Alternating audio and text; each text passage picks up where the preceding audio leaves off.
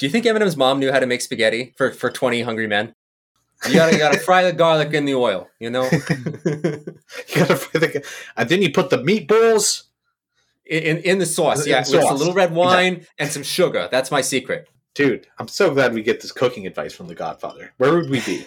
This movie taught me everything I know about cooking. And the days of the week. We learned the days of the week from this movie. Monday, Tuesday, Thursday, Saturday, Sunday.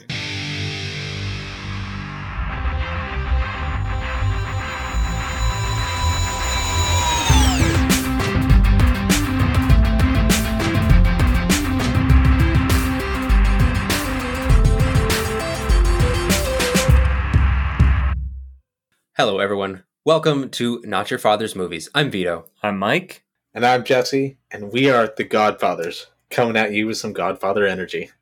Oh, how many episodes? I've just been waiting for you to say that. It's show very some exciting. respect to your Godfathers. Are we going to keep on doing impersonations throughout this podcast? I would recommend it. I mean, what else are we doing here? I don't know what else we're doing here. I want to hear your impersonation. I know I'm horrible at impersonations. That's why I want to hear it. I wouldn't want to hear it. That I'm good. really bad at it. Leave the gun, take the cannoli. Yeah, see, it's bad. This is really horrible. You could have put some effort into it. All right, we'll let you off the hook. But we here at Not Your Father's Movies, we, just in case you're joining us for the first time here on our Father's Day episode, we will be covering, we'll tell you if we haven't given it away already, but we cover the genre of dad movies. We talk dad movies. What are they? And that's pretty much what we do. Every episode, we try and cover a new movie, usually in a series that we have constructed around a central theme. And we're always trying to pick which movie from the distant past, the near past, or the present we'd like to call a dad movie, put up on the Dad Hall of Fame. Sometimes we get criticized for just only naming things that are family movies. And sometimes we don't like obvious dad movies. But we're all trying to blaze our own way here as dads who have very young children. What do we want to show them and why? Is that a fairly good summation, guys? That's a great summation. I would also like to add that on top of series, we also do have special episodes like this one for Father's Day, and we have a Mother's Day episode on Aliens. Check that out. And we also have a monthly new release, which I don't think have we said widely that we're going to do that monthly? But we are. We're going to do that monthly. Yeah, we're going to do that monthly. Here it is. And that's partly, because we're trying to define, what is a dad movie for us as parents with young children. We're trying to see, what are we going to pass on? And new movies come out all the time. More and more so now that the pandemic seems to be over. For the most part. Popular culture certainly seems to be. Yeah. So with those, we have our seasonal holiday releases. And it's kind of fun that we get the Mother's Day and Father's Day back to back. We're using this as an opportunity, just like we did with Mother's Day, to talk about a classic that we all really, really love. And it's The Godfather. We're covering The Godfather, guys. That's pretty good. Yeah. See, I can do that. Mike makes horny noises. Jesse made it. I'm just imagining your children on the other side of your wall being like, "What is that? Why is that making those strange noises?" I'm very uncomfortable at this moment.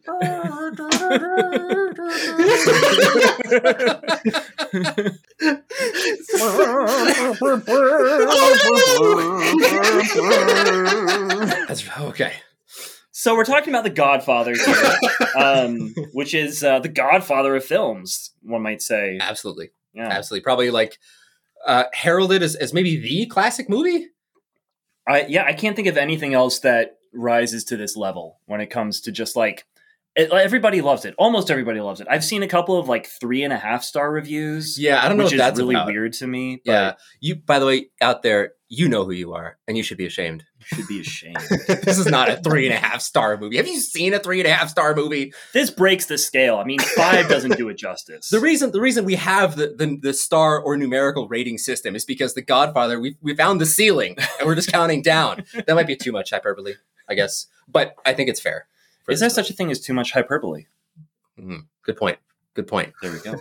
But we're doing The Godfather because it's It's the dad movie. This is the dad movie. And I don't think that even if you don't like it that much, I don't know if you can argue with that. Yeah. Even speaking of hyperbole, like The Godfather itself has become a hyperbole, right? Mhm. If you say this is The Godfather or something, you're talking about the best. Yeah. And here we have the best. I think prior to The Godfather coming out, I wonder if people said that. And by that, they meant, oh, this is like the Godfather of that. And people be like, oh, you mean like kind of not around and don't remember him after I was 9? Yeah. Boy, okay. So I don't know. I don't even know if we need any more preamble. I think we just need to get into what we usually do on our episodes is after we introduce the show, we waste everyone's time by goofing around and talking about why we're covering this movie. Then we'll start with some cast and crew. So this is directed and written by Francis Ford Coppola, who co-wrote Patton, for which he was nominated for Best Original Screenplay with Edmund H. North. Have you guys seen Patton? I have seen Patton. I have not seen Patton. Should I see Patton? No. I mean, it's a big, like, it's a big movie. It was a big movie at the time. I don't have a lot of memory of it. It was long and I was young, but it wasn't as much war as I thought it was going to be. But it was definitely like an interesting dive into the character of Patton, who is a fascinating human being. Was he known for Patton on the Ritz? I'm not even... No, he wasn't. He was known for thinking he was Alexander the Great reincarnated, though. Oh, that's cool. Isn't that incredible? That's pretty cool. Like, this guy was insane, but also one of the greatest generals to have ever lived. Mm-hmm. It's wild. Yeah, he's a wild dude with a wild legacy. So yeah, maybe do because you don't know anything about him. I don't know anything about him. Yeah, he's important. Watch it. Educate yourself. I will. Educate yourself. The only thing I knew is I probably shouldn't be patting him on the head. It's true. He would probably kill you for making those jokes. I'm certain. He's rolling in his grave. He's rising. I'm a stupid millennial making a podcast. Okay, he would look at me and I'd die. He still cares. But then going back to Francis Ford Coppola, so for this movie, The Godfather, he was nominated for Best Director and won Best Adapted Screenplay, which he wrote with Mario Puzo. He was nominated for Best Picture for American Graffiti, and The Conversation, where he was nominated for Best Picture and Best Original Screenplay.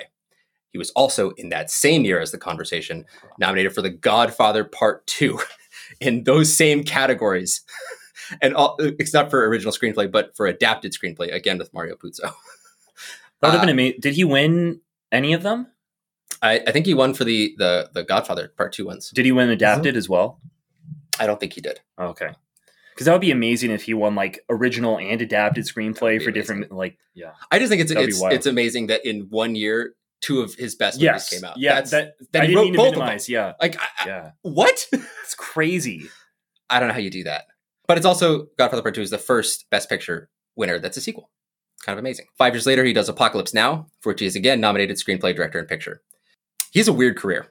He has a really weird career. I'd love it if sometime, maybe when we do Godfather Part 2 or Part 3, we can kind of zoom into the future of Francis Ford and where he's gone since making 5 of like the most legendary movies of all time. He has a crazy story. Maybe too much to get into here, though. Yeah. We already have a lot ahead of us. That's true. That's true. Well, I mean, judging by our timer and judging by how every episode that we do has to be as long as the movie, I mean, we got like 2 hours and 45 minutes left still, right? Plenty of time. Plenty of time. So he is one of the fathers that they call of the new Hollywood, these directors that actually kind of were the ones that formed our dad's opinions of movies. And then furthermore, ours. The new Hollywood is mostly comprised of names like Spielberg, Scorsese, De Palma, Malick, Altman, Alan Friedkin, Kaufman, George Lucas. A lot of these guys actually hung out and knew each other and were friends with each other and would constantly make movies to one-up each other. I think that's kind of fun. It's really cool. Yeah. Yeah. Imagine if we knew 5 people and we all made movies and we would just make movies to like be like, yeah, knock the pants off you, dude. Look what I did. And everyone's like, oh, well, I'm going to go make a movie right now. Yeah. That creative competition is awesome. Yeah. Was The Godfather was it like made to one up anybody else? It was not. It was taken kind of shamefully. He needed money. He didn't want to do the movie. He wanted to make smaller, more art house European fare, more talky, more emotional, more deep. And he initially, Francis Ford viewed The Godfather as pulpy and salacious and unpleasant. He didn't really want to do it. And it was generally regarded as kind of like a trashy story. it took him a long time to come around. That's interesting. I knew it was like one of the top selling books for a couple of years. It was, but the rights, for some reason, the rights were really cheap. So Mario Puzo wasn't even paid that much. I actually know why. Mario Puzo, I guess he had kind of a gambling problem, and so he sold them before he should have for like $800,000. Which that's a lot of money, but it could have been a lot more. Yeah. Yeah. Hadn't been betting it on the ponies. I guess. I don't know what kind of gambling he was doing, but maybe like competitive like spaghetti making. Clearly. What do Italians bet on? Spaghetti? I don't know. I'm part Italian. I can make those jokes. My name is Vito, by the way. You look kind of Italian though, Jesse. You got the curly hair. I've been told that that's Jewish. I was watching in the documentary for The Godfather, and I guess they were covering. Someone just said, "Yeah, Jewish and Italian families very similar, very similar." And I was like, oh, now that you say that, maybe I can see that. I've mostly known Italians, but yeah. It makes sense.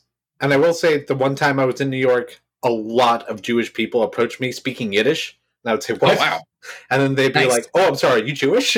Like, no, I'm not. Like, which part of me looks so Jewish? And it was like 2 blocks because there was a big old parade, and like a bunch started coming my way.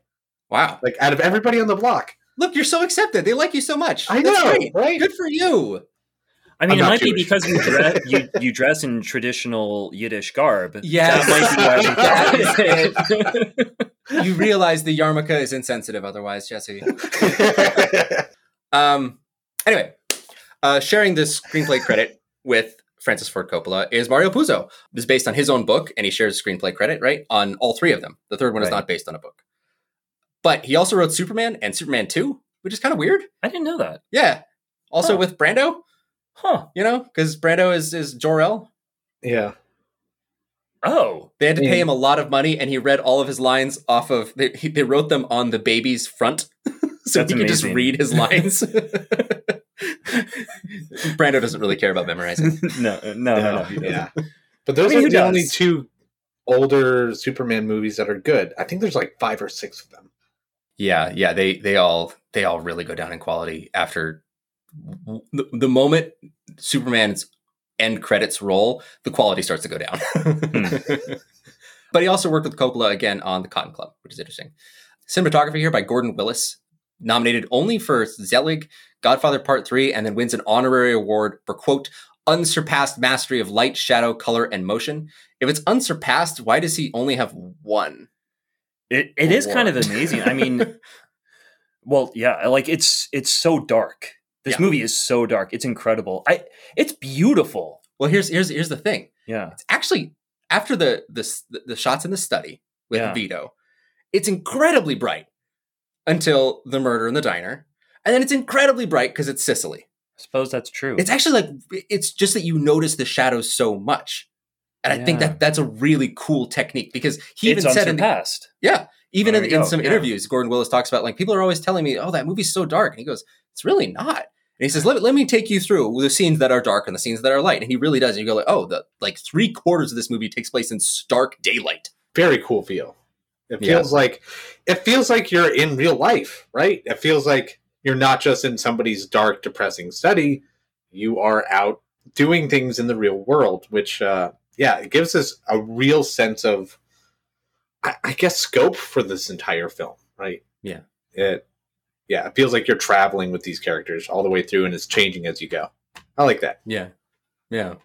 He also shot Clute, The Parallax View, All the President's Men. He worked a lot with Woody Allen, specifically on movies like Annie Hall of Manhattan and The Purple Rose of Cairo, those are the 3 I really like. And then he worked with Aaron Sorkin on Malice. Oh, wow. Yeah. Well, Sorkin wrote it and directed by somebody else. Really legendary guy. Feel like he's not talked about enough. Just wanted to make sure we shouted him out here. But starring Marlon Brando, the legendary man whose credits precede him, the actor who gave all actors a bad name, as he was notoriously difficult to work with, and also the actor who made everyone respect actors as renegade rock stars. He gets his beginning with A Streetcar Named Desire, for which he was nominated for the first time for Best Actor. Then he's in movies like Julius Caesar, On the Waterfront, Guys and Dolls, Mutiny on the Bounty, and Superman. He won 2 Academy Awards and was nominated 8 times. That's wild. Big time. He's a big deal. He knew it. Wait, which 2 did he win for? Didn't he win for this? He probably won for this. It's probably this in part 2. Or no, he's not in part 2. Yeah. No, he didn't win for this. Oh no, yeah, he did. He won for this and And on the waterfront. There we Yeah, go. the big ones. And then he's nominated for a bunch of movies I have not heard of. Streetcar Named Desire. I mean, that's a big one. Yeah, but like Viva Zapata, Sayonara, A Dry White Season. Yeah, I've never heard of those movies. Me neither. Al Pacino, 9-time Academy Award nominee, 1-time winner for Scent of a Woman, which makes no sense to me. That's so still. weird. Hooah! I But guess, we all love him. yeah, I guess it makes Oh, sense yeah. that he doesn't win here because I can see why Marlon Brando would beat him out here. But it seems like he Well, should have won actually- something for this. He was Yeah. nominated. He wasn't nominated for Best Actor. He was nominated for Best Supporting Actor, Which makes no sense to me. There are two leads in this movie. and it made no sense to him either. Yeah. He boycotted the Oscars. He didn't go because he was like, "This is bull." It's like And then he didn't win for Godfather 2 as Right. well. It's like if the Academy decided that, I don't know, if you had a movie called like Judas and the Black Messiah, for instance, that the actors who played Judas or the Black Messiah, neither of them are actually lead. They both support. They're both supporting actors. Neither of them are leads, so they Yeah. both get supporting actors. Fucking Yeah, category fraud. Doesn't make any sense it's for me. ridiculous. But this is Al Pacino's second appearance on our show after Once Upon a Time in Hollywood. It's kind of surprising that it's only his second appearance so far. But, we've done 40 movies, right? Ish, Give or take. yeah. Somewhere around there. Yeah. If you guys had to call it just off the top of your heads without looking at any notes, what do you think he'll be coming up in the next 2 months? What movie would you imagine he'd be on here for again? Ooh. The closest one. Wait, is he on here again? I mean, sorry, no. Is he coming up again? That's what In the next- I think. I think it's possible. Oh, I thought you meant like recent release movies. No. Okay. I meant on the No, pod. on our podcast? Yeah. Uh, Shout out which one you'd like him to be on next. Like, if you had to name in the Oh. next like several months, if we were gonna cover an Al Pacino movie, which one would you want it to be? Oof. Oh, Heat. Heat. Insomnia is just on my mind, man. I can't stop You do thinking keep about talking that. about movie. Insomnia. I do. I can't sleep because of it. No. I just saw it and it's just like, I can't believe it took me so long to see this movie. It was incredible. Nice. He was incredible. He was so good in Insomnia. Nice. Yeah. I don't know. He would be great too. I am gonna have to. I do love Insomnia, but I am dying to talk about Heat. Maybe sometime before the year is out. But anyway, he's also known for I called these future episodes: Godfather 2 and 3, Insomnia, The Insider, Donnie Brasco, Heat, and Glengarry Glen Ross. Those are all future episodes, right? Oh, yeah. all of them. Oh, Oh yeah, Glengarry Glen Yeah. Ross. Yeah. Oh. We got to do that soon. And if it's only me, Salesman series, anybody? it's just that one like 3 times. And if it's only me, someday I will talk about Carlito's Way, The Devil's Advocate, Dog Day Afternoon, and Any Given Sunday. Even if it's just me, I will just do those by myself. I love those so much. We also got James Caan here playing Santino, Sonny, El Dorado. You guys remember El Dorado? The Lee Brackett, Howard Yeah. Hawks joint. Oh, okay, yeah. Yeah, Yeah. of course. He Yeah. played Mississippi. Oh my gosh, he is. Yeah. Holy cow. Yeah. You didn't know that? I didn't know that. That's one of my favorite movies from my childhood. Yeah. And I never realized that was James Caan. Very young. That's very amazing. little. Yeah. Yeah. Is that one of his first roles? That's got to be Yes. one of his first roles. Yes, it is. Maybe his first? It's like the second. But Wow. he's very little. Yeah. Wow. That's fantastic. Opposite John Wayne that early in your career. That's a Yeah. pretty big deal. That's a huge deal. And Robert Mitchum. And Robert Mitchum. Amazing.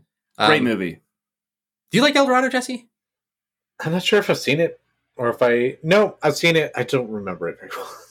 Okay. Yeah, I mean, if you've seen Rio Bravo Yeah. or Rio Lobo, You've seen that you've one. seen that. You've seen El Dorado as well. But El Dorado has this song in the beginning. It's like ride, pony ride. It's just I like do it's remember so- the song. Until you find El Dorado. Yeah. And it's like, dude, it's this poem. It's like Edgar Allan over. Poe. No, you keep making these puns, and I'm just like, I won't by the end of this, I'm gonna punch you in the face. This is horrible. These are like holy things from my childhood. No, over the mountains of the moon, under the valley of the sun, ride, pony ride, till you find El Dorado. It's beautiful. It's It a is beautiful little poem. It is gorgeous. Yeah. A beautiful little Poe. I'm gonna punch you in the Anyway, he's also in The Gambler, A Bridge Too Far, Thief. We'll do that one someday. Misery, Elf, and Cloudy with a Chance of Meatballs. Wow. Yeah, kind of a bizarre career. Yep. Last guy I want to mention in our rounding out our main cast is Robert Duvall. Also, Oh, previous yeah. episode, To Kill a Mockingbird. His first movie. His first movie, playing Bo Radley. Boo Radley. Boo Radley. Boo That's Radley. it. Yeah. Yeah, last time he came up, I mentioned Tender Mercies, and now I will say that I love Get Low. Watch that. Never seen Get Low? Watch Get Low. That movie Dude, rules. and don't forget Secondhand Lions. Secondhand Lions. Oh, so great. Like that one a lot. Okay, Okay, I totally do that one. And so it's a ton of people. And I'm But- also just going to mention, like, all right, with Al Pacino and Robert Duvall here, they are so different when they are younger. Like, it seems like their acting is different, their voices are different. Everything about them seems, in my mind, kind of better. Like, maybe it's because they're younger. I don't know. What? Yeah, I much prefer Pacino when he is a more subdued guy that he is here, rather than the... He's always so loud later on. Whenever he talks, it's like it's coming at you like a train. But this one, he's almost whispering to you. He has a range in this one that he seems like he doesn't have anymore. It's weird. He does still have it, but it's in movies that you would not think to watch. It's in a lot of his like HBO original movies that he's in, like where one he plays, I think it's You Don't Know Jack, where he plays Jack Kevorkian. A lot of that acting is now in different places that fewer people see. He can still do it. He just doesn't want to as much. Well, it sounds like he does want to do it, but it's not in the big movies that he's in. He's in these big movies still, and he's always kind of like this loud All the way on person. top. All the way on top, like in Once Upon a Time in Hollywood. He does something that's pretty great. Like, he does a great job, but he's a loud person. He's weird. He's off the wall. Yeah. But yeah, I haven't seen him in a recent movie where he wasn't that. If you look up, and this is so subdued. It's incredible. If you look up his IMDb and like scroll through the last 20 years, you will recognize maybe an eighth of the things that he's in. That's wild. He just is, I don't know. He just does what he wants to now. He's old. Yeah. Yeah. But you're right. He is really quiet in here. I like that he's quiet. I do miss loud though. I do like loud. I like it when he screams. Oh, I don't mind it, but like it gives he's given like a really good performance here. And I guess I haven't seen that in him. Well, maybe I haven't watched enough Pacino movies because if I haven't seen most of his movies, then it's hard to make a broad sweeping statement about him.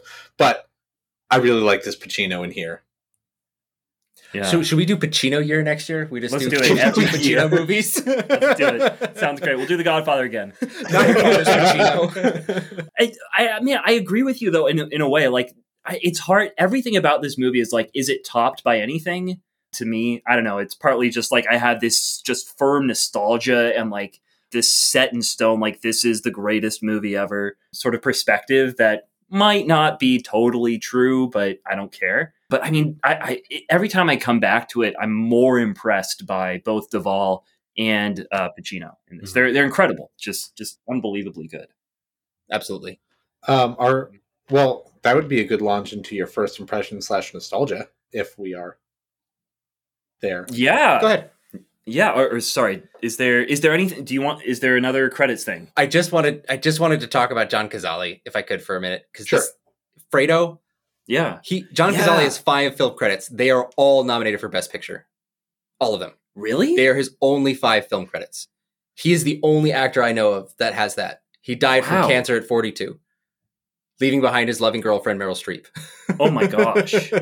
So in terms of batting averages, it's 1,000. He's the only guy to bat 1,000 between The Godfather, The Conversation, Godfather 2, Dog Day Afternoon, and The Deer Hunter. And he shares my birthday. That's amazing.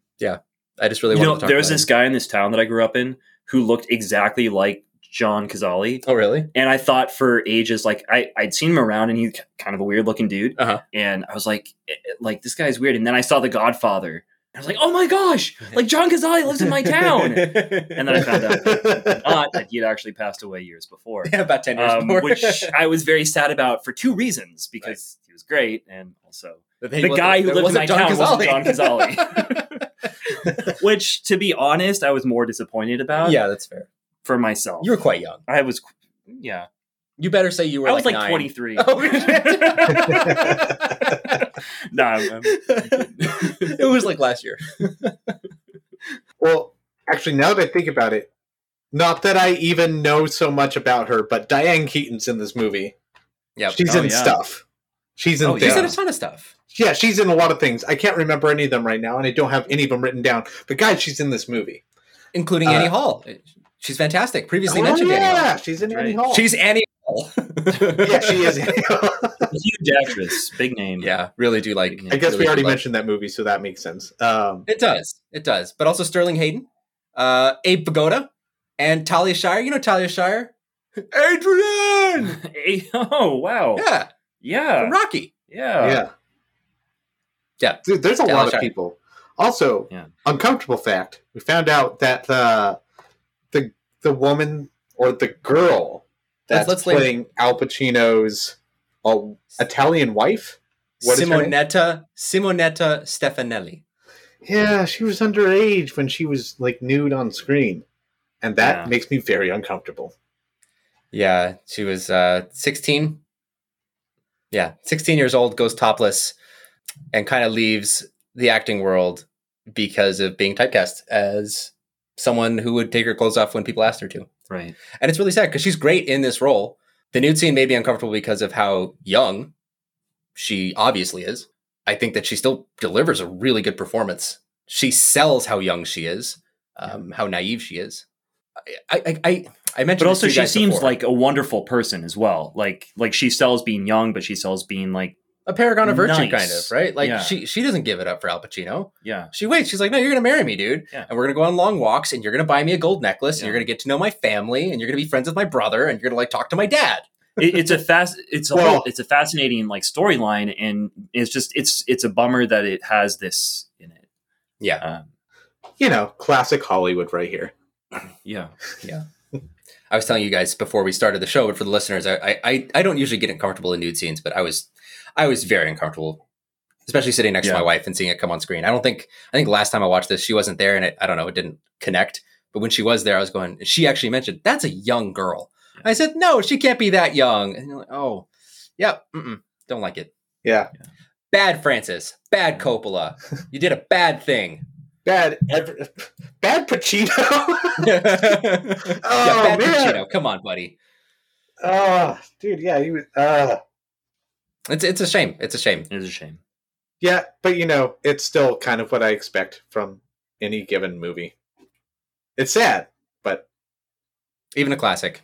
even a classic, classic. it's all there. It's all something like this is always around. Yep. Yeah. But getting back on track, Jesse, what are your first initial impressions of this movie? Your nostalgia for it? Was this passed down to you by your godfather? Oh, it was passed down to me by my dad. My dad loves this movie, and he's just Your like dad father. my actual father. Yeah. Okay. Gotcha. Yeah. I guess it wasn't like a super intentional thing where he's just like, come watch this. But like, this is back in the days of like cable TV when they would advertise like, you know, The Godfather's going to be playing on Sunday night or whatever. And then you tune in Sunday night, and then he would always get like super into it. And one day there was like a whole like trilogy marathon, and he sat down and watched all of it. And I watched them. Oh my gosh. Oh my gosh. You watched all of them? three with commercial breaks. That's like a 15-hour maybe day. it was one after the other, like every day or something like that. Oh, Anyway, okay. it was a long time. I remember there were periods where they would like show it all day for a week or something, Yeah, or yeah. all three would go all day for a week and Yeah. stuff. Yeah. This man, Just that tune in. that was back in the good old days when you couldn't choose what you wanted to watch. Except I I, guess think it's we The might have Godfather. rented it anyway. I don't remember the exact age or anything. I just remember my dad being really into it, like talking all about it and how these were two great movies that won Best Picture and how the third one sucks. And talking about like Michael and Vito Corleone and like going around like quoting The Godfather for like a solid like couple weeks. But I only saw like bits and pieces of it. I don't think I sat down and watched the whole thing till I was in high school, and I was super bored. I didn't like it. Yeah. Yeah, as like a teen, I was like, I don't really know what's so engaging or why this is considered such a great movie. Like it's really slow. I don't know why this there's like guy's in two Italy. shootouts. There's like two shootouts. That's it. Like, Yeah, Yeah. there's very, very little killing in this. Yeah. Yeah, there's not a whole lot of No action. fun.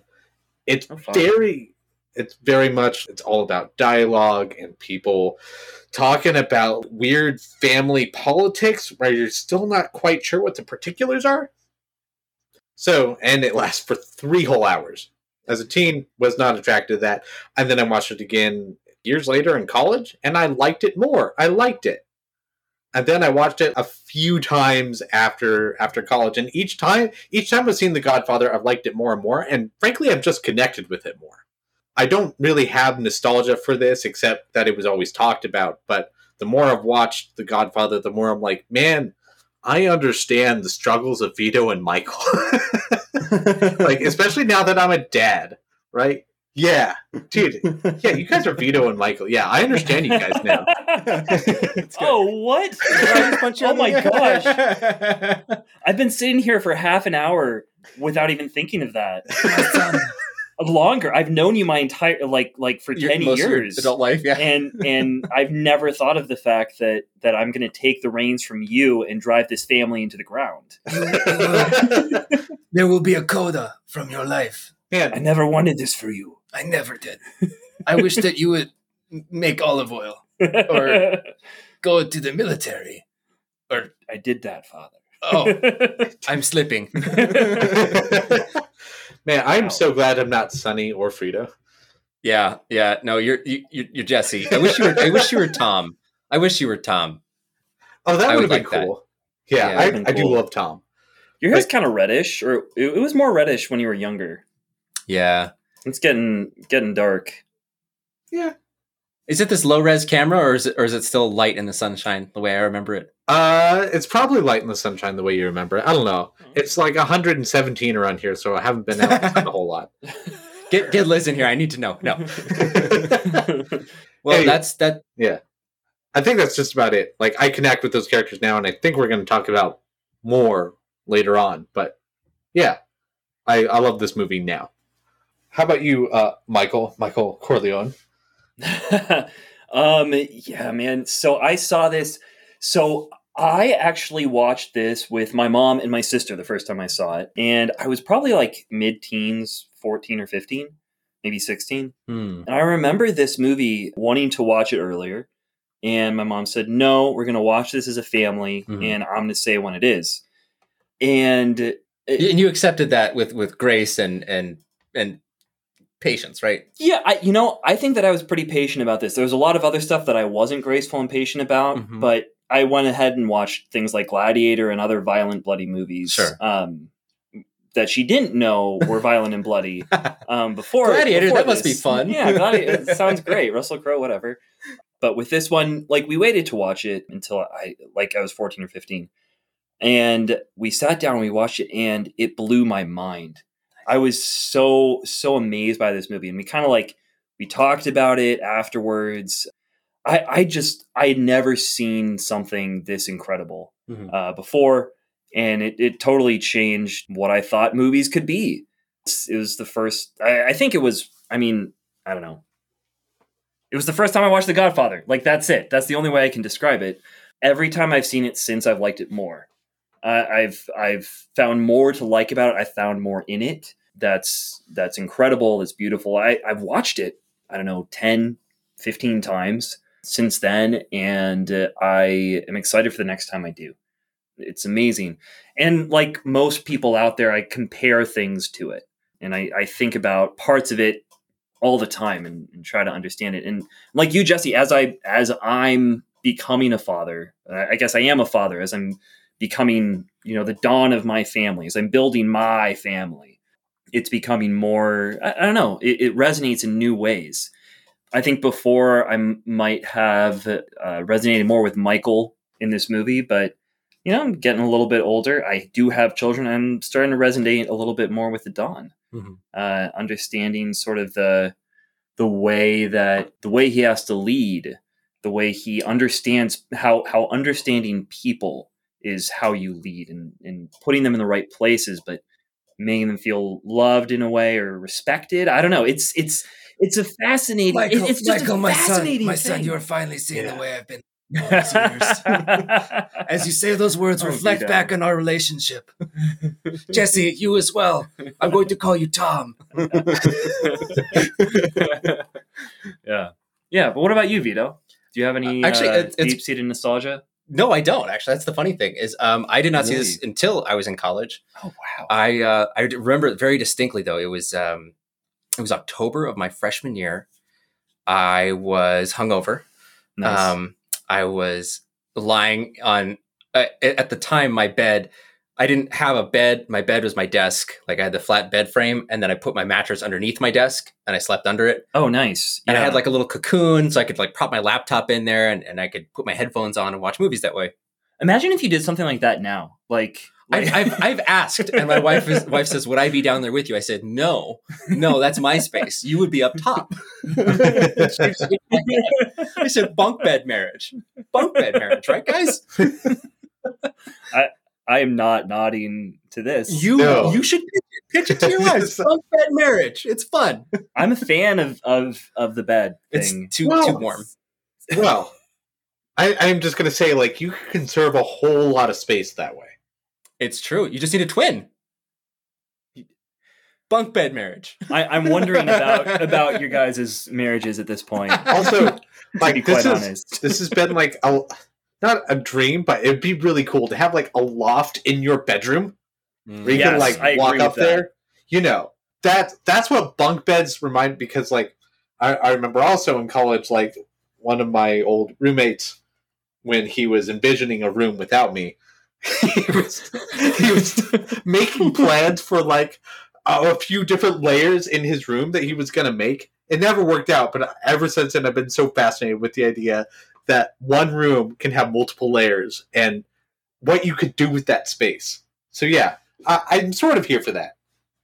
Nice. I'm here for a loft bed. I mean, I want it to be a king size loft. That's my preference. Mm-hmm. But you know, the heat though, there is something to that, because the higher up you are, the hotter it gets. So like maybe it's a loft that you can be up in like during the winter, and you can. Come to Phoenix. That's exactly what you want. Even here in Southern California, it's been getting a little uncomfortable. Mm-hmm. Did you know recently it was like 100? It was like 100 degrees, dude. We didn't know what to do. I almost died. It was 100 degrees at 8 a.m. this morning. It was like 90 degrees at 8 a.m. and that was awful. And then by noon, I was like, it's 100. I personally saw 2 people melt. We're made of different stuff down here in Southern California, Jesse. Different stuff. Not like you desert folk. In my car thermometer, I left, and it was 108. When I came back half hour later, it was 117 and wouldn't go down from there. Wow. It's bad. That's oppressive. This is a terrible time of year. And it's going to last until like November. It's going to get hotter, isn't it? Well, it's a heat wave now, so it might get a little bit cooler, and then rains come in the middle of Phoenix summers. Oh, that's right. I forgot about that. Didn't a couple years ago, didn't it get so hot they had to like cancel all outgoing flights? Yeah, the tarmac will melt. It's like the planes. I think the tires were sticking, and planes have a hard time getting lift in hot weather. That makes sense. Yeah. That makes sense. I was out there for one of those like summer rainstorms. I guess it wasn't a summer one, but it was combined with a dust storm. It was so cool. Yeah. Mud storm. Oh, dude, yeah. It was. That's what I'm talking about. I was on about. top of a mountain. It's awful. Oh, okay. I was on top of a mountain, and we see it coming across the desert, like at the city. So it's like outside the city, and me and my wife, we weren't married at the time. We're on this romantic hike because we were like long distance dating or whatever. Yeah. And we're like, oh, that's interesting out there. And then it's just coming across the city, and the city's like lit up, but then there's a lightning bolt and just power goes out everywhere. It's just dark. And we realize, oh, that's the flood. It's the end of the world. And we start racing down the mountain to try to get to our car before we get swept off the mountain. Nice. It was amazing. Yeah. Obviously you both survived. Maybe. I could be a ghost. Yeah, but yes, right. we survived. Yeah, when those things come, it was very when cool. Flash floods come and all that, so that stuff is intense. But if you're home, it's so great. It's like a waterfall outside of your house after it's been so hot. And then sometimes it's so windy that it starts going sideways, and if you walk out there, you just get drenched. It's so wonderful. I love it. I wish I could be there for amazing. one of those. That sounds like fun. Yeah. Yeah. Is it worth the 117 degree heat? Oh, no. Not even close. Good to know. Do not fool yourself, right. Jesse says. No, so anyway, rewinding all the way back to bunk bed marriage, and prior to that, I was not married and did not have a girlfriend, and was probably depressed about that or some other things that were going on in my life. And I decided that I would just, I cracked open my eyes. The world was bright and bleary and my head hurt. and I opened my laptop and I started watching The Godfather. And then when The Godfather was over, I got up and went and got lunch, and I came back, I lay back down, and I watched The Godfather Part 2. I never watched the third one. I just did the 2, and that was it. And I did like the first Godfather at the time. I loved the second one. Although that could have been because I just eaten lunch and was less. You were hungover back now. to the land Yeah, of the living exactly. a little bit. Exactly. And just paying more attention. But honestly, The Godfather is just a really comforting movie to watch. You know, to have it on. The music's beautiful. The images are great. Even if you haven't seen it before, it's a very reassuring, familiar kind of story. We've seen it everywhere in popular culture. Yeah. You know the beats almost. I can imagine that being like a really good hangover movie. Yeah. Just like in general. It just feels soft. And It's soft. it lasts for so long, Yeah. too. You don't have to change it. You can just stay in the same place for a long time. Exactly. Barely blinking. But then over like what Mike is saying, and what you guys are both saying, the more times I watch this movie, the more times I love it. And this being the 4th time I've seen it now, 2nd time with my wife, I really love it. I really, really love this movie. I think this movie is incredible. And I think I will definitely show it to my kids. For sure. I wonder, I guess 15's the right number, I suppose. But I would like them to remember me for this movie as well. That would be nice. I just don't know if I don't know how many kids this is going to land with at 15. Yeah. I don't know. Yeah. I don't know if this is something they need to come to later. Like, I guess that was my story, right? It didn't land for me, but it landed later. and it landed for Mike. Yeah. It's like a 50-50 shot here. Yeah. But either way, in college, it'll work. Yeah. Yeah. I've thought about this too. What I really want is I just want to be like watching this while they're awake and they're just going to get bored and run off. I know that's inevitable because if you're a kid, this movie is really boring. There's nothing engaging about this. You have to pay attention to politics and really, really quiet talking. Vito Corleone is so hard to understand. Yeah. Yeah. Especially once he gets his jaw broken. That's like Michael. with subtitles, Oh, it sorry. becomes Yeah, yeah. a lot better. But he's got all those the cotton balls in his mouth, right? Yeah, he's gotten the top cotton down balls. like this. Yeah. and then Michael or Al Pacino he's talking so quietly. Everybody's talking really quietly, maybe besides Sonny. Sonny and Connie, right? Yeah. Oh yeah, you There's always a lot know of Connie's screaming going on. Yeah. But yeah, I think 15 is a good age. I would like my kids to just like come in and see me watching this and leave the room because they're bored, so that they become familiar with who Vito is or and Michael are. Or, all right. This is a random thought. I was familiar with The Godfather growing up because in random Nickelodeon and Disney cartoons, there were constant knockoffs of The Godfather, like all the time. Yeah. Specifically remembering an episode of Rugrats. Yes. Yeah, where they talk about I the saw that. Bobfather, and then it's Yeah. like Angelica. I think she's sitting there, or maybe it's Tommy. I can't remember which one of them is the Bobfather. Yeah, they have to like go to him, and then there's like some bodyguards outside. But there's a lot of stuff like that, references like everywhere, to the point where I kind of knew what The Godfather was as a kid. I'm not sure if my kids have that because right now they're just watching like Daniel Tiger's Neighborhood and Franklin. It's definitely not in those. Hey, it's a Godfather coming over to your house. He's gonna make you an offer. You better accept it. That's awesome. Although Franklin slept with the fishes, that'd actually be okay for him. That would be great. You know, it would be good for an It'd probably be amphibian. better than sleeping where he does sleep. Yeah. I mean, that's funny. I think 15 is the same for me. I'm trying to think about how like it was set up for me because I kind of knew about it from my family friends who talked about it. I think they saw it around the same time that I did. My mom was kind of following their guidance. You had the benefit of kind of a big neighborhood of kids that were close to your age, and your parents were friends with their parents. Yeah, so they all got together and were like, "Hey, we're going to watch this movie now or that movie now." And usually like we would all watch it at one person's house, but with this one, we all split up. I'm going to start a Slack channel now, Yeah. just because of this. We need to start like another thread about like what we're watching with our kids this particular week. Because sometimes, just for you listeners at home, when we do these episodes, sometimes these are definite like watch with the wife, watch by ourselves. Every now and then, there's like a watch with the kids. Yeah, But I often wonder what you guys are watching when you're not watching the movie that we're going to review the night before we have the episode. Yeah. Oh, You it's know? always Star Wars for us. For me and my kids, that's what it's been for like the past few months. These Wow. last a long time, especially if Yeah. you can't get up through a full movie with a 5-year-old and a 2-year-old. Right. We've been doing Octonauts. You're still on the We're Octonaut still train. on the Octonaut train. It's Yacht? very Octonaut yacht? educational. It's very educational. No, it's not a We're going to call it's the Octonaut yacht. It's the It has to be. Octo Explorer, I think. I don't make the rules, Mike, but that's definitely in the rules. You know what? You should. This is an ongoing show. You should write to the producers and be like, "You missed a huge opportunity by calling it the Octo Explorer and not the Octo Yacht." It would be the Octonaut yacht. It has to be the two. The not yacht. Just the not yacht. You would do a great job as a showrunner. Oh, recently my son has really been wanting to watch Spider-Man though. He's constantly Oh. calling for Spider-Man.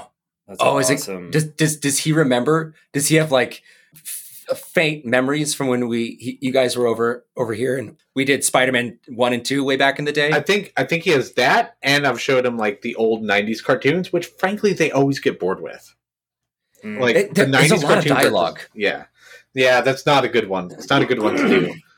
And I've been, when we did Into the Spider-Verse, I talked then about like how you shouldn't show that to your kids so early because like that's like a subversion a little bit of Spider-Man, or at least like I don't know. It's a change up. It's a change up. resting some of its Yeah. story on things that they assume that you know.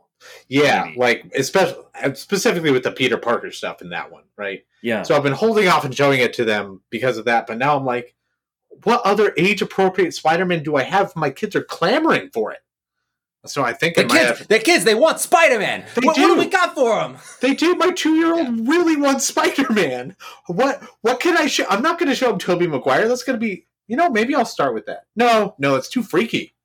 It's too freaky. Green Goblin's pretty scary, man. Yeah, Yeah. I don't The think it Green can be Goblin's done yeah. all the way through. Yeah. There's a couple. If you skipped a couple Green Goblin things, like him talking to himself, it might work. Or But anyway, him screaming anyway, in the burning building. There's a lot of like scary moments in there. there are. Yeah. Yeah, this My- is my when da- like all the recommendations and like when we show these to our kids are actually being put to the test. Because now I'm like, oh, would I actually show it to my kids at this age? Yeah. And for Spider-Man, I think I'm right on. But for Into the Spider-Verse, maybe I gotta go back and say like I'm willing to show this to my kid when they're 2 or 3. My Yeah. 3.5-year-old daughter has seen that movie 3 times, and she loves it. She asks for it all the time. We actually had to put a pause on it because I was tired of watching it. Wow. I didn't want to see it. I didn't want it to be ruined, Yeah, by right. overwatching. But she asked me like, I don't know, once every 2 weeks. You know, if she that's can a watch great it. point. That's a great point. Like that's something that we haven't really factored into our ratings or whatever about like making sure that this great thing that we like isn't overwatched. Yeah. Or something. Because that could definitely I could see that happening very easily. Because I know she wants to watch it with me because she knows I like it. But Yeah. also, I rewatch movies all the time, but I also do it like once a year. Yeah. And for kids, that's just not an option. If it's been a year, it didn't happen. Yeah. These movies need to be rewatched constantly. Yeah. I need to put this movie on, and then when she's 7, she'll switch movies. But Ooh, we watched Where are a cool Disney movie. Like how Disney has the nature shows. We watched Dolphin Reef. Freaking beautiful, by Nice. the way. Like just beautifully shot, and the kids loved it. Nice. They're very into oceans right now. dolphins. So that's a Your Yeah. wife was asking me like, do you know any shows about dolphins? And I was like, no, I watched this one about whales. And she says that's not dolphins. I said, oh, I know, I'm trying. yeah. I don't Okay. consume a lot of dolphin content. My kids are planning on being marine biologists. Where the hell are we? We're at, well, we just talked about when we will show it to our Oh. kids, and also I guess I never ultimately answered the question. I'll show it to them when they're 15, but of course, before I do that, I think I'm gonna have to pitch it to them. Yeah. That's Wait, can I say? know. Oh, you know what? Yeah. Let's go into the pitch it because I don't know if I have a pitch exactly, but I'm going to share like how it was pitched to me, Okay. and it worked. I think at least it worked for me, Right. And that might not work for everybody, But they're your kids are like you, so yeah, maybe, but they're also like my wife, so that's true. She is not sold by things that you are sold on in the way that you're sold on. Them. yeah, maybe I don't know. It's a 50-50 We just shot. watched that last year for the first time, or The Godfather. We just watched it for the first time, and she was like, "How did I miss this?" So this is how it was sort of pitched to me, and I think this is how I'll probably try to do it for my kids if it seems like it'll work. I mean, we've got We've got a lot of years before we get there to see how their personalities develop. But the reason why she said that she didn't want us to watch it before we watched it and why we then watched it when we did was she said this is an incredibly important movie and it's a work of art, like a real work of art. And it's not, it's not going to be a lot of violence and stuff. And I'm paraphrasing, but like it's a serious movie and there's some serious things in it. It's dark. I was like, oh yeah, I love dark. Yeah. Because, I was 15. She's a twisted ma. Yeah. And that's kind of how she like, I wanted to watch this movie because everybody watched this movie and said it was incredible. So I didn't need to be sold on it. Yeah. And I feel like with my kids, it's going to be the same sort of way. Like it's going to be in sort of the milieu of what they're around because like it's always going to be. And so it's more about like why we're not watching it yet. Mm-hmm. And then like in preparation for watching it, like be prepared. Like we're not just walking into just any old movie here. Like this is a serious movie. Yeah. And so that's kind of how I'm going to prepare them for. I guess it's not a pitch. It's not a pitch. Because you're saying the sales work has already been done for you by culture. I guess so. Yeah. Like everyone wants to buy this. Yeah. But I don't want to sell it yet. I'm holding on to it. I see. Yeah. Yeah. Holding on to something, making something the forbidden fruit. That is the best pitch. Yeah. Yeah. It's what my parents did with all movies. And look at you now. Look at me now. My mom did that with Braveheart. I, of course, had seen The Patriot many times before. Sure. She finally let us watch Braveheart at like 19. It was very weird. Oh, you finally got permission? Yeah, it was really weird. When you were a consenting adult? Like for some reason I hadn't gotten around to seeing it before then. And then like my sister and I were like, hey, Mom, can we finally watch Braveheart? She's like, I don't know. Mom. Like, do you have any? I'm 19. I'm going to leave and just watch it by myself if you say no. I could have watched this at any time. At that point, I didn't even ask my parents for permission for anything. I just didn't. I didn't either. It wasn't so much permission. It was like, hey, Mom, I think we're going to watch Braveheart tonight. She was like, I don't know about that. Well, you can go to your room, Mom. Jesse, do you have a hard pitch here? I don't think I have a hard one. Like Mike is saying, I had a pitch to me both by society, like I was saying with cartoons and stuff, and also there's that great scene in You Got Mail, which is like a staple in my family growing up, especially from my sister, because she used to watch it all the time. But there's that scene where Tom Hanks and Meg Ryan, they're emailing, and Tom Hanks makes a reference like, go to the mattresses, right? And then Meg Ryan's like, what is that? What is that from? And he's like, from The Godfather. And she's like, why are all men obsessed with The Godfather? And then Tom Hanks is like taken aback and starts like talking in an Italian accent, like writing an email back, Monday, Tuesday. But that's when I also realized that like The Godfather is an important part of being a man. That is something that I have to tell at least my son. I have to be like, if you want to be a man, you got to watch The Godfather, the greatest man movie of all time. If you want to grow some hairs on your chest, if you want to learn how to make spaghetti, if you want to learn the days of the week, here's the movie for you. Yeah. Oh, I just saw Vito's nipples. He's showing off the very little bit of hair that he has on his chest. I'm not a walking man rug like you are, sir. You say that like that's a bad thing. I mean, do you need a coat in the winter? do you shed your winter coat for the summer? Again, you say that like it's a bad thing. How often do you have to vacuum your couch? Again, you say that like it's a bad thing. This is why my wife married me. She knew she would stay warm. If she knew, she could have just gotten a dog. This is one of those movies that I actively really want to pass down to my kids. And this is one of the greatest movies of all time. I think that speaks for itself. This has gone down in history as a great movie. And I love the idea of a family business empire. Because it's not just any two of those things. It's all three of them. It's a family business empire controlling a whole region. And that succession of power being passed down from the father to the son. While one of them might be running it to the ground, and you're trying to figure out like if Michael's going to run to the ground or if Vito is actively doing wrong and maybe he slipped up and that's why he got shot. Like there's a lot of like really cool things going on here, and it's in itself is worth watching. So my father was born in 1962.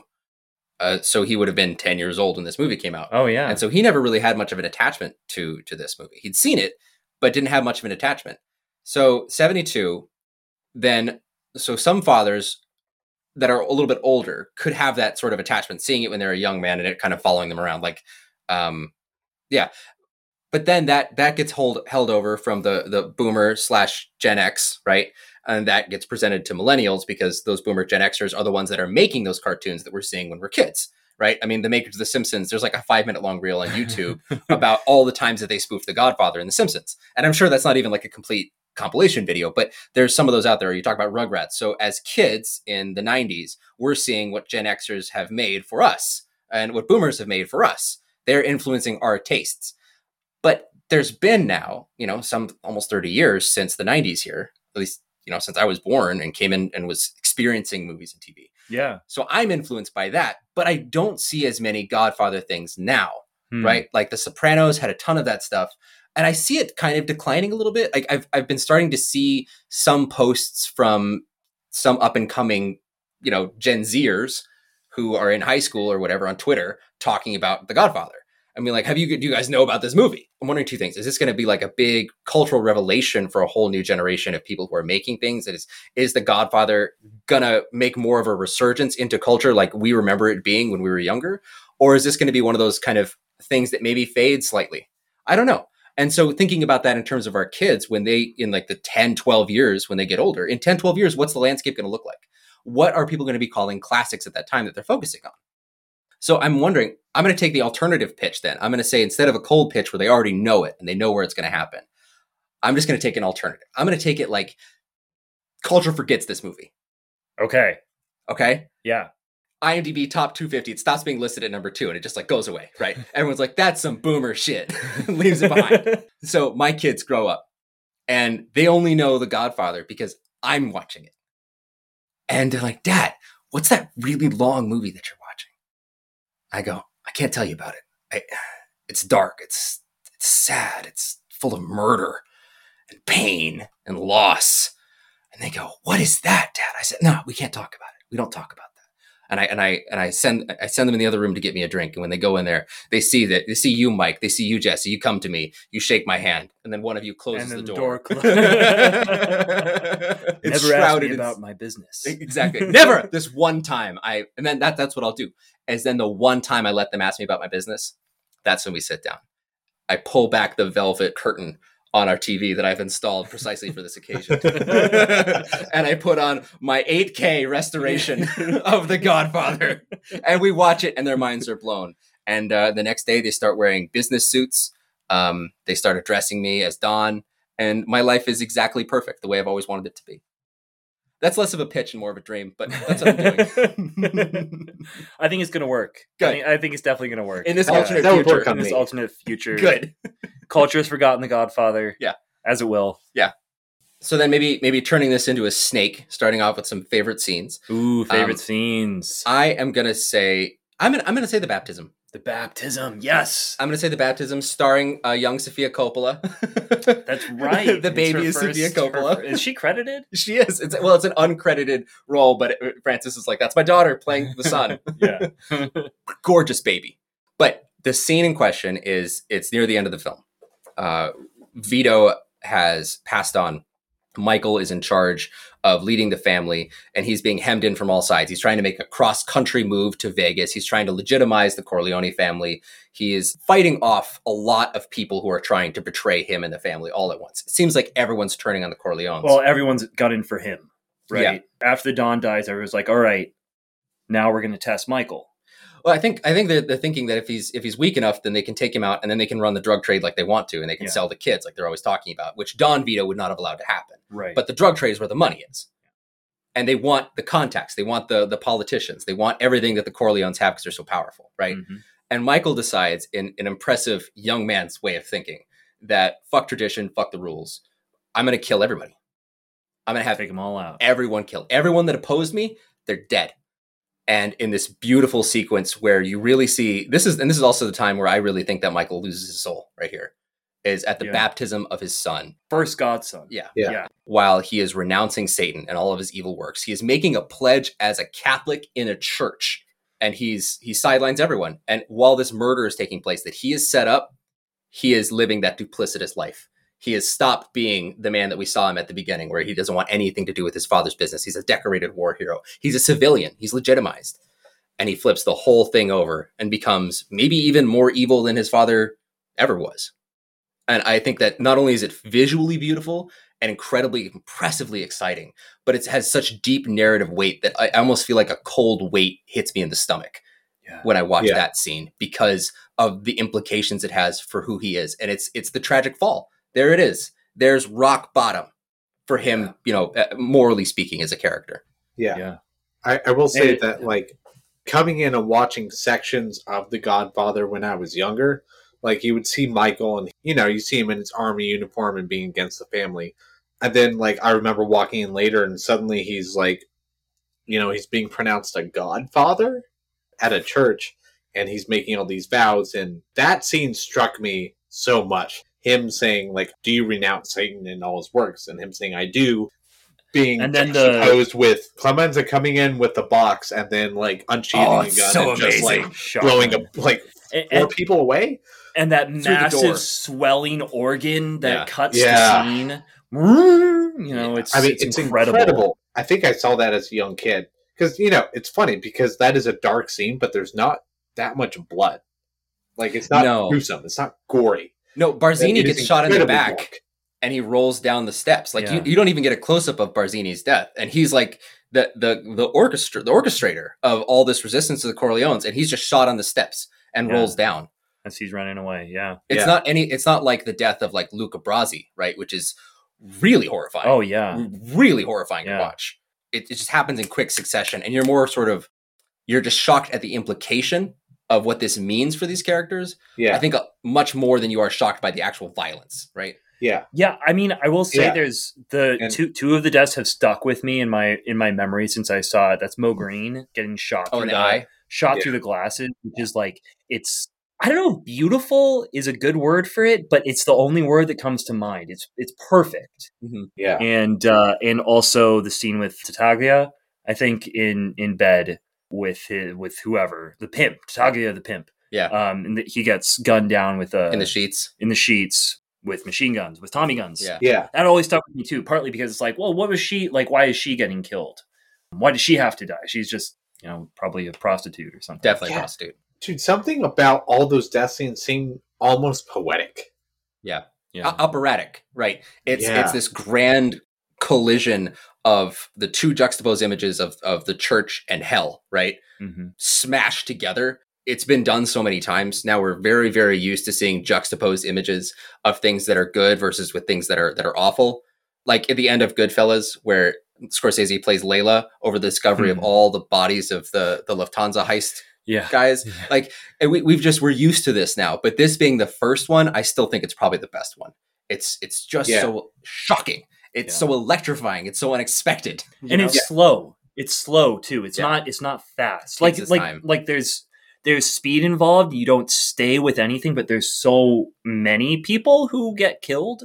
Yeah. Oh yeah, and like the guy who gets stuck in the what is that? They lock him in the revolving door. Oh my god, that's like awesome. I've been terrified of that ever since. I am not a crime boss, but I'm just terrified of it. I try not to go through revolving doors. Yeah. I got stuck in one once. It was terrifying. It's all terrifying because these are all like important people, so to speak, in this world, and they're all just dying. That's it. Yeah. This is all it takes, apparently, which means because Michael just decides to stop playing by the rules, right? That's the only reason. Because Don Vito's like, he's old. He wants to keep the peace, right? I hate this. No more wars. We had the olive oil war already, okay? We did the war. No more wars. But then as Clemenza says, every 10, 15 years, we got to do this, Gets out the bad blood. Yeah. But I will say, as like an 11-year-old, it's stuck with me the rest of my life. This is the scene I remember the most vividly. That and the horse in the bed scene. Mm-hmm. Yeah. Because like you don't forget those moments. I was kind of underwhelmed by the horse in the bed scene. I'd heard that's like most of what I'd heard about with The Godfather. Like, oh, horse in the bed, in conversations over dinner. Like, horse in the bed? What? Yeah. And then I was like, oh, that's it. He's caught in bed with the horse. Like-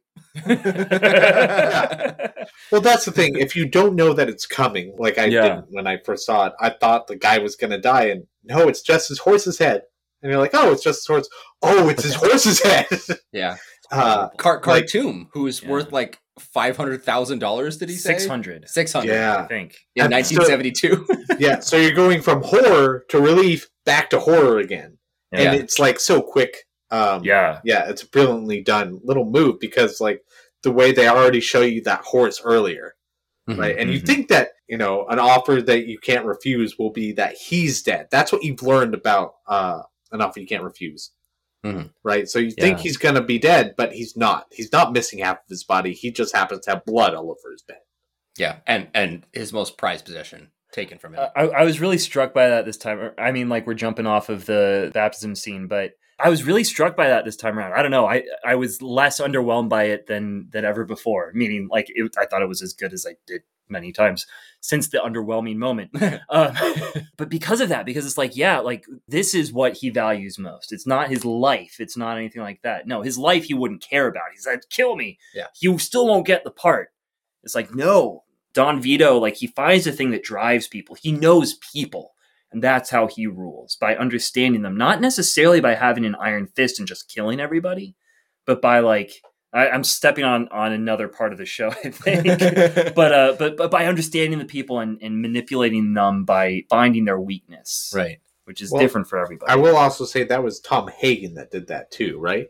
Yeah, but Acting on Don Vito's behalf. Right, but as consigliere and as the foster child, like Vito says, you know, Vito always calls him my consigliere, right? Yeah. But then when Michael comes in, Michael wants nothing to do with Tom anymore. Yeah. No offense to Tom, right? He says, but I need a wartime consigliere. Yeah. And I think that Tom is much more like Vito, right? His approach seems much more like Vito, like very considered, very calm, very deliberate, very careful, but every motion is perfect, right?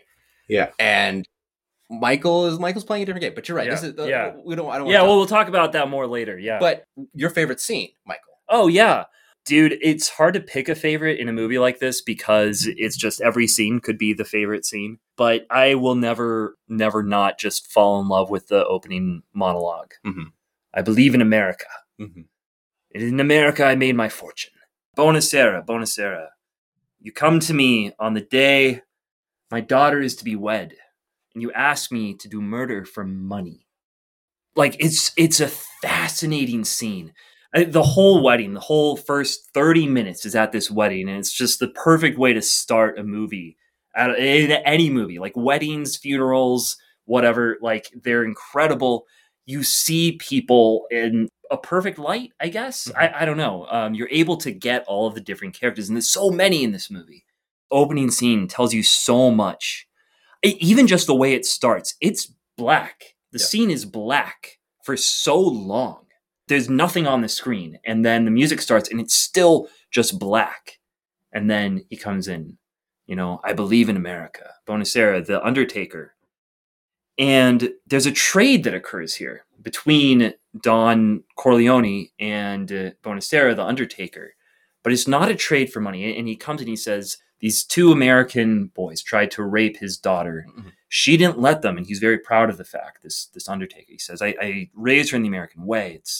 It's a fascinating sort of expression of like being an immigrant in America, trying to adopt American values, and then having that all sort of crumble and crash down when you see sort of bad people doing bad things. This guy has never come to Don Corleone for help. You never invited me over for a cup of coffee. Yeah. You only come to me when you want to pay me for something? What's wrong with you? Yeah. Dude, Go ahead. I love this scene because it's like telling you who Don Corleone is. Yeah. He's a man who values what? Friendship. He values relationships. That's all that really matters. He's having all these meetings today, including this one, because it's his daughter's wedding, and because he feels so generous, he won't refuse anything. This idea of like him and family and that being like the primary motivator for his entire character is so strong, and it's coming across so clearly right here. Well, you know what? I don't know about that, man. I don't know if it's that friendship is his primary motivator. Because what does friendship mean? Relationships, connection. I think that they're his primary mode of operation, but I think his motivator is power. Because what's exchanged here isn't like, it's not money and it's not friendship. They call it friendship. He calls it friendship. It's fascinating because he's like, you've never treated me like a friend. And I'm offended by that, is what he says. Yeah. There's truth to that. There's truth. He's like, you can't ask me for something without being my friend. I don't do things just for money. I do them for my community. Yeah. But it's not in like I care about the community, so I'm going to raise it all with my work. It's like, I care about being the guy in charge. He's not a friend at the end. What he has to do is call him Godfather and kiss his hand like a lord, like a king, like a savior, right? This is not a friendship. And I think you're right that it tells you about who the Don is, but it's that he uses this. He doesn't exchange for money. He exchanges for something much more valuable, favors, right? But what those favors are can be as simple as, I don't want his mother to see him like this, right? I need you to use all your skill, all your talents. Yeah. When he fixes up Sonny. Yeah. I mean, yeah, I think you're partway right. Like, sometimes I wonder if Don Corleone is just so confused that the way he gets to friendships is through power. I think actually the answer for this is in Godfather Part 2.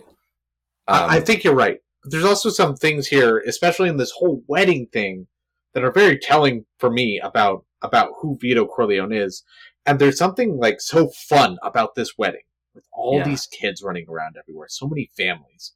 If you want to go to like a laid back, fun wedding, this is like my dream right here. Your backyard, bunch of families. Like, if you think about a billionaire's wedding and what that usually look like, it doesn't look like this. It's not your backyard with like kids running around everywhere. It's like in a fine restaurant with everybody wearing hoity-toity suits, drinking hoity-toity drinks. But there's no like drunk old uncle making sex jokes in Italian, you know?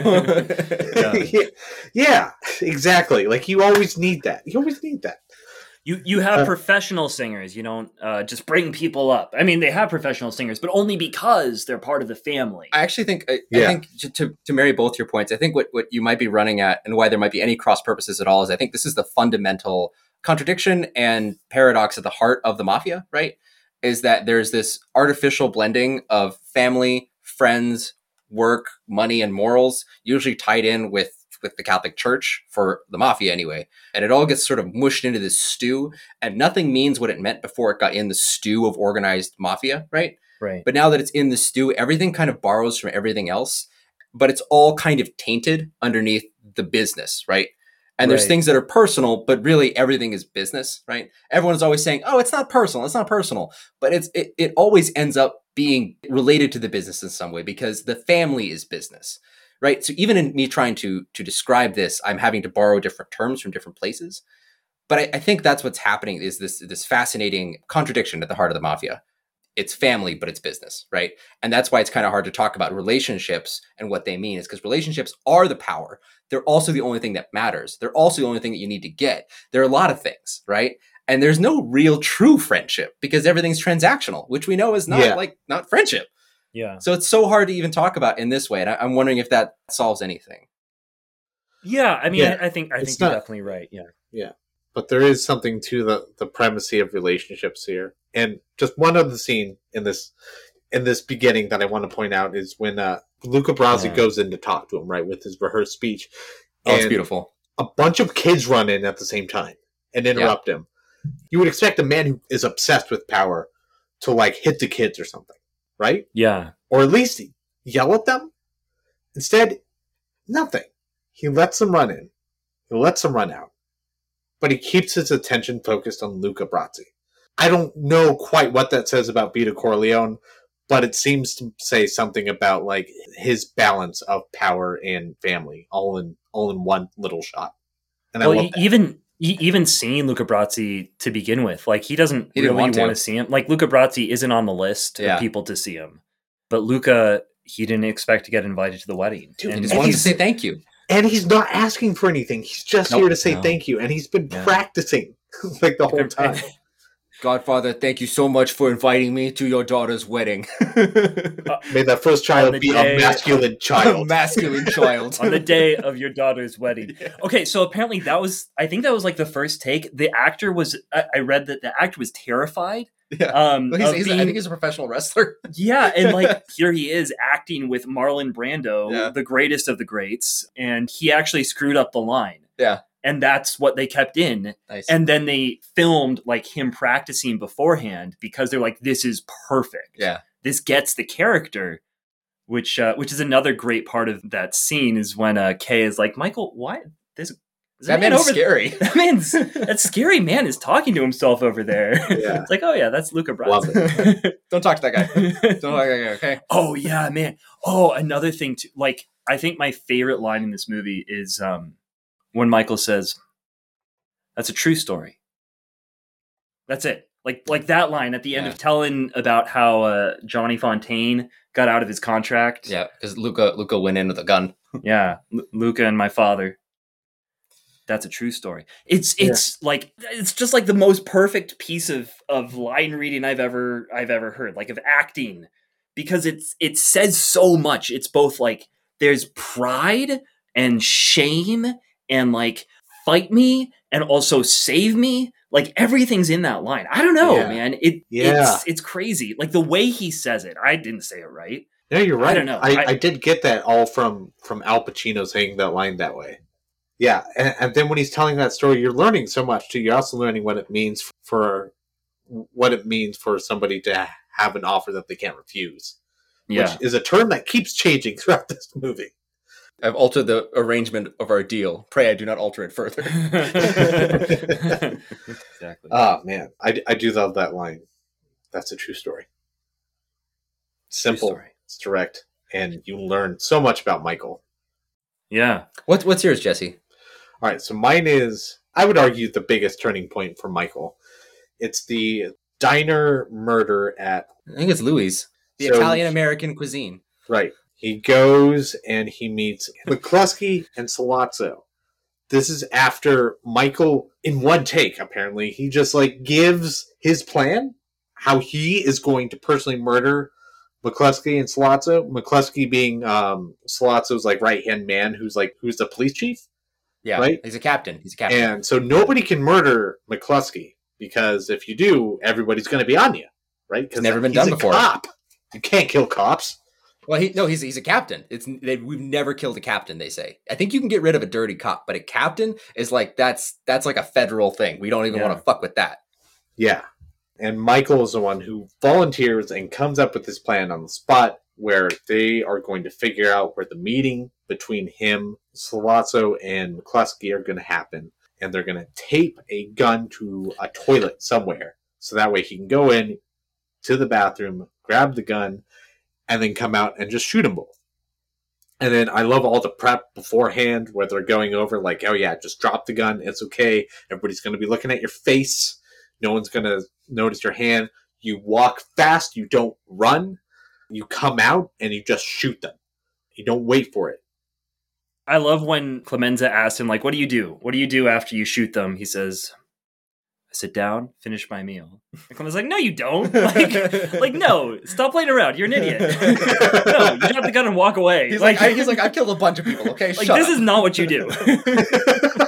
I have to say, He's just wrong about everything. I have to say, it's very impressive that Michael survived getting punched by the 14 fists of McCluskey. Like, it's amazing. Good for him. The 14 Nice one. just Nice one. McCluskey.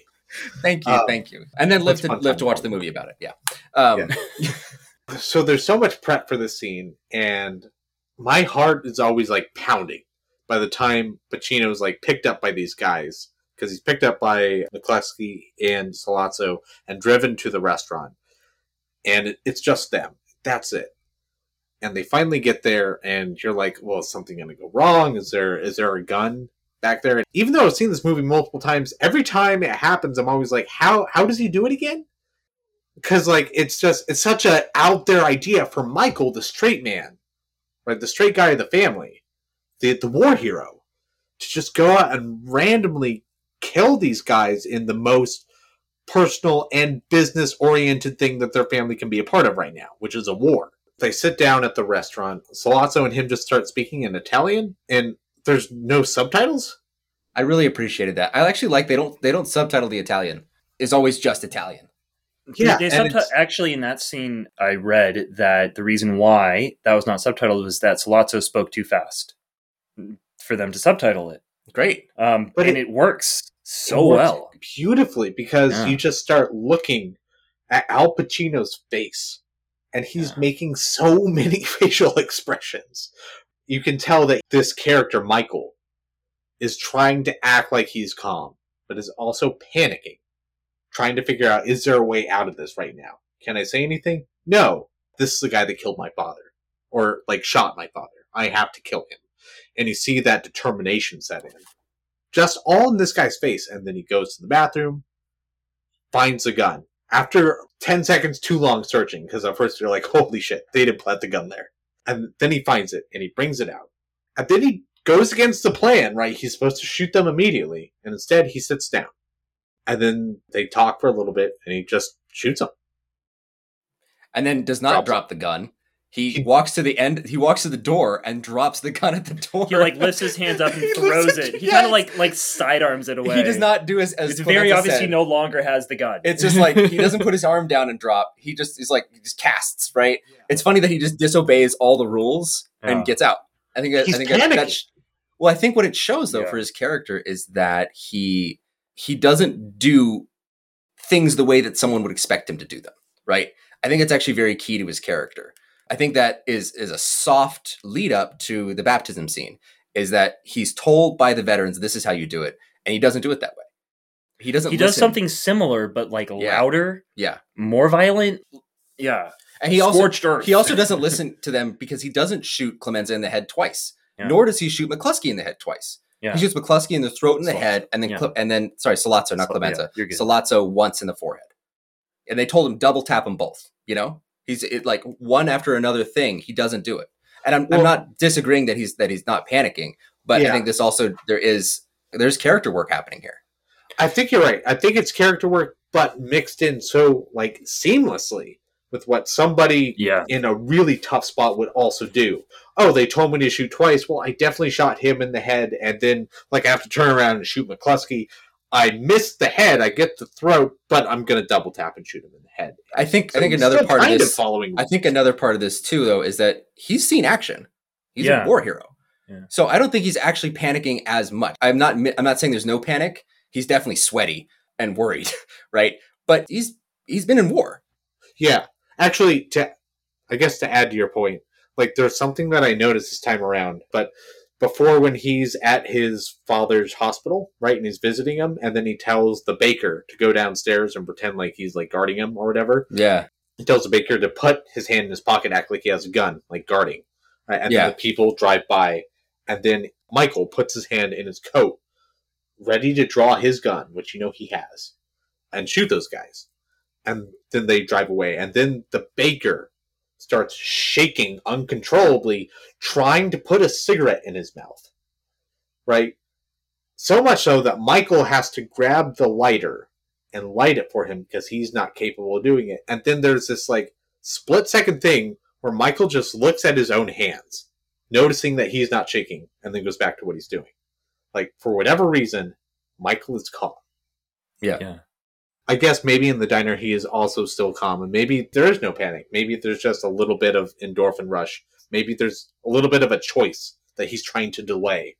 Like, am I actually going to be part of this family permanently in this business? I read more rage than anything. Like, he wants to kill these people from the moment he sees them. And he's just, like, angry that he has to wait, partly, but also this worry more about this is the step into the mafia than necessarily worry that they're going to kill him or find him out or something. But I mean, like, he's definitely concerned, like very concerned when he's in the bathroom and can't find the gun. But I mean, like, I've always read that, and maybe it's wrong, but I've always sort of figured that as like, he's worried because he's like, I can't kill them. Like, I can't kill these people. Like, this is my one shot and it's not there. When his back is turned? No, when he's like reaching When up his and back trying to is find the turned. gun. Yeah, because you don't see his face. Yeah, you don't see his face. Yeah. I mean, He's just moving frantically. I mean, I guess that could be there too. And I then never read he it that. like, as he's going out, he stops, he does his hair, like he pats it down and calmly walks out calmly. I think it's just probably a storm of emotions. It's like Yeah, we're all focusing on different aspects, but I think they're probably all there. Yeah. Yeah, that's why I think like I've always read it that way, but I think that that's a really good point. Like there's definitely fear as well. Yeah. Dude, I love all that. I love how this is a multi-layered scene. Filled to the brim with so much stuff going on, raging in Michael's soul. And you're seeing all of it. It's all actually there. And then he finally kills him and walks out. That's what's so great about this whole movie, man. Everything is just filled to the brim with all the different like aspects of humanity. It's incredible. It's like every emotion that could be felt is showed as being felt by these people. It's amazing. Well, those are our favorite scenes. You have a note here, Jesse. Would you like to ask this question? I think the note reads, "Why suddenly change his mind?" Yes, it's. I mean, Michael, why suddenly he changed mind? Jesse, why he changed suddenly? Because change mind he does. Why mind suddenly? Why change? Why change mind? Merman. Another great father-son movie. Oh, that's going to be a Father's Day special for sure. Something that happens after the diner, right? After he's being chased out of America, he goes to Sicily, gets married, and this whole sequence is so strange, right? He meets a girl, and then like minutes later he says, "I want to marry her." Right? To her father. She gets murdered. Who is the local Don? Who's a local Don? So is his father a local Don? Her father is a local He Don. owns the restaurant. He's part of the organized crime. Oh, I mean, I think everybody is. I think he's more so. Okay. He's actually called a Don in the summary. But okay, I didn't know that. so I don't want to cut in your point, but just the context here, right? He goes to Sicily. He's being protected by these two shotgun wielders, right? And he immediately sets himself up at this place. It looks like he doesn't know how long he's going to have to be. It's going to have to be at least a year, but it could be longer. He doesn't know. And no one back home knows where he is, right? Yeah. And so I think with this whole thing, him leaving Kay behind, he can't talk to Kay. He can't talk to anyone in the mainland. And he goes after the Don's daughter, right? And he gets her. And he's kind of throwing his weight around a little bit. Everyone else is like apologizing to people. And he's like, no. I'm not going to do that. I think what's being implied here is he's kind of setting himself up as a Don in this place. Like, if I can't ever go back home, this is a viable option. I got a wife. I'm ingratiated with the local mafia. I have the respect of them because of whose son I am. And I'm smart. And I've done these murders. And I start to see some of this like crafty thing coming out of him. Like when they first describing Apollonia, right, at the restaurant, and the dad walks away all huffy, and they're like, "Oh, it's his daughter we're talking about. Oh no, we should apologize." And he goes, "No, bring it back out here. Tell him to come back out here." Like that's such a power move, especially when you are the offending party. And I just see him start to make these little steps. What did you think about that? Yeah, that makes sense. Well, I've always been confused. It's like I see that as possible. Yeah, him throwing his weight around. I guess I hadn't thought of that. Like he's trying to establish himself in a new place because he might be there for forever. I guess I had also thought maybe he's just horny and wants to pass the time. Oh, for sure, possible. But that could have been with anybody, and it didn't have to be through marriage. I don't think he's the Don. I'm gonna say straight up. So he's living with a Don there, near the town of Corleone. So, and that's the name of the town that they're all living in. It's his family's town in Sicily, and so he does throw his weight. He's definitely throwing his weight around, but I don't think that the owner of the restaurant is a Don. I'm sure he's involved with organized crime because I think a lot of people were in Sicily. It was all over the place. Like everyone was a part of it, whether it was just kind of how you lived. But I think that her dad is just a restaurant owner. And so he's throwing his weight around. I always thought that what it was like, oh, you're right. You're right. He's living with the Don, who is probably another, like he's a Don. He's a lord.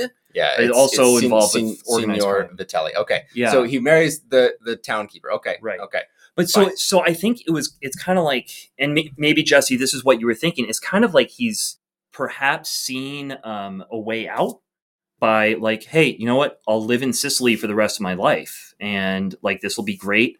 I will be the Lord of Corleone, and I'll have this beautiful young wife, and it'll be great. I'll never go back to America and have to deal with this stuff again. Is that kind of how what you were thinking, Jesse?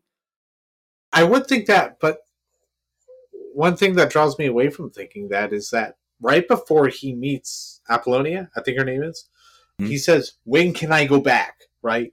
It seems like his whole thing is about like, when can I go back to America? That's what's constantly on his mind, and somehow this has changed it.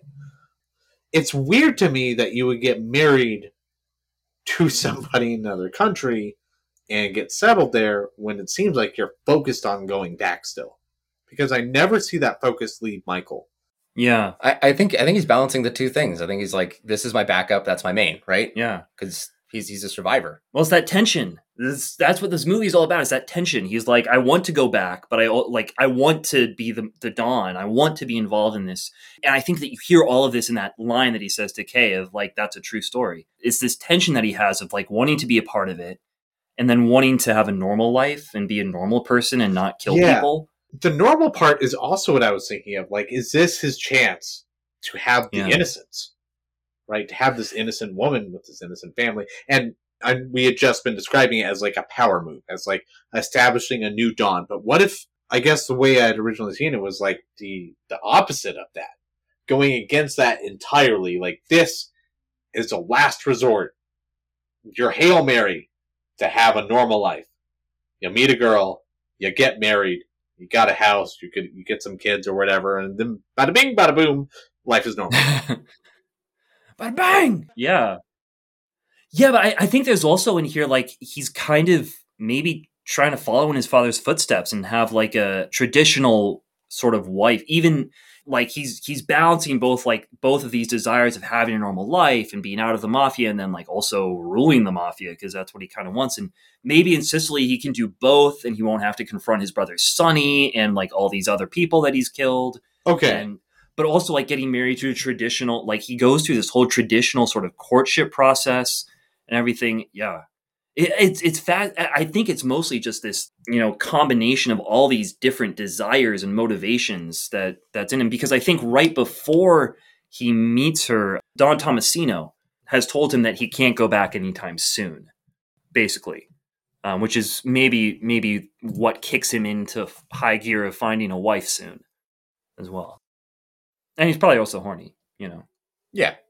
So with Michael and Sicily, it seems like there's a lot of ways to interpret what's going on. And frankly, it could be all at the same time. He could be going for a normal life like his father was, still trying to be a Don like he was. He could still be having all that. And then suddenly, she is murdered? Yeah. Yeah. I know car bomb meant for him. Car bomb. And that solidifies him as the Don back in America, it seems. Because the next time you see him, he's going up to his old girlfriend, Kay, and saying, like, oh yeah, I've been back for a year working for my dad. And he's creepy looking. Yep. He looks like the Man in Black.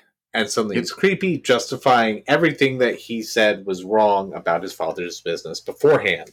So, like, Apollonia dying in Sicily seems to be the thing that suddenly changed his life or his mind, or maybe that was the final step.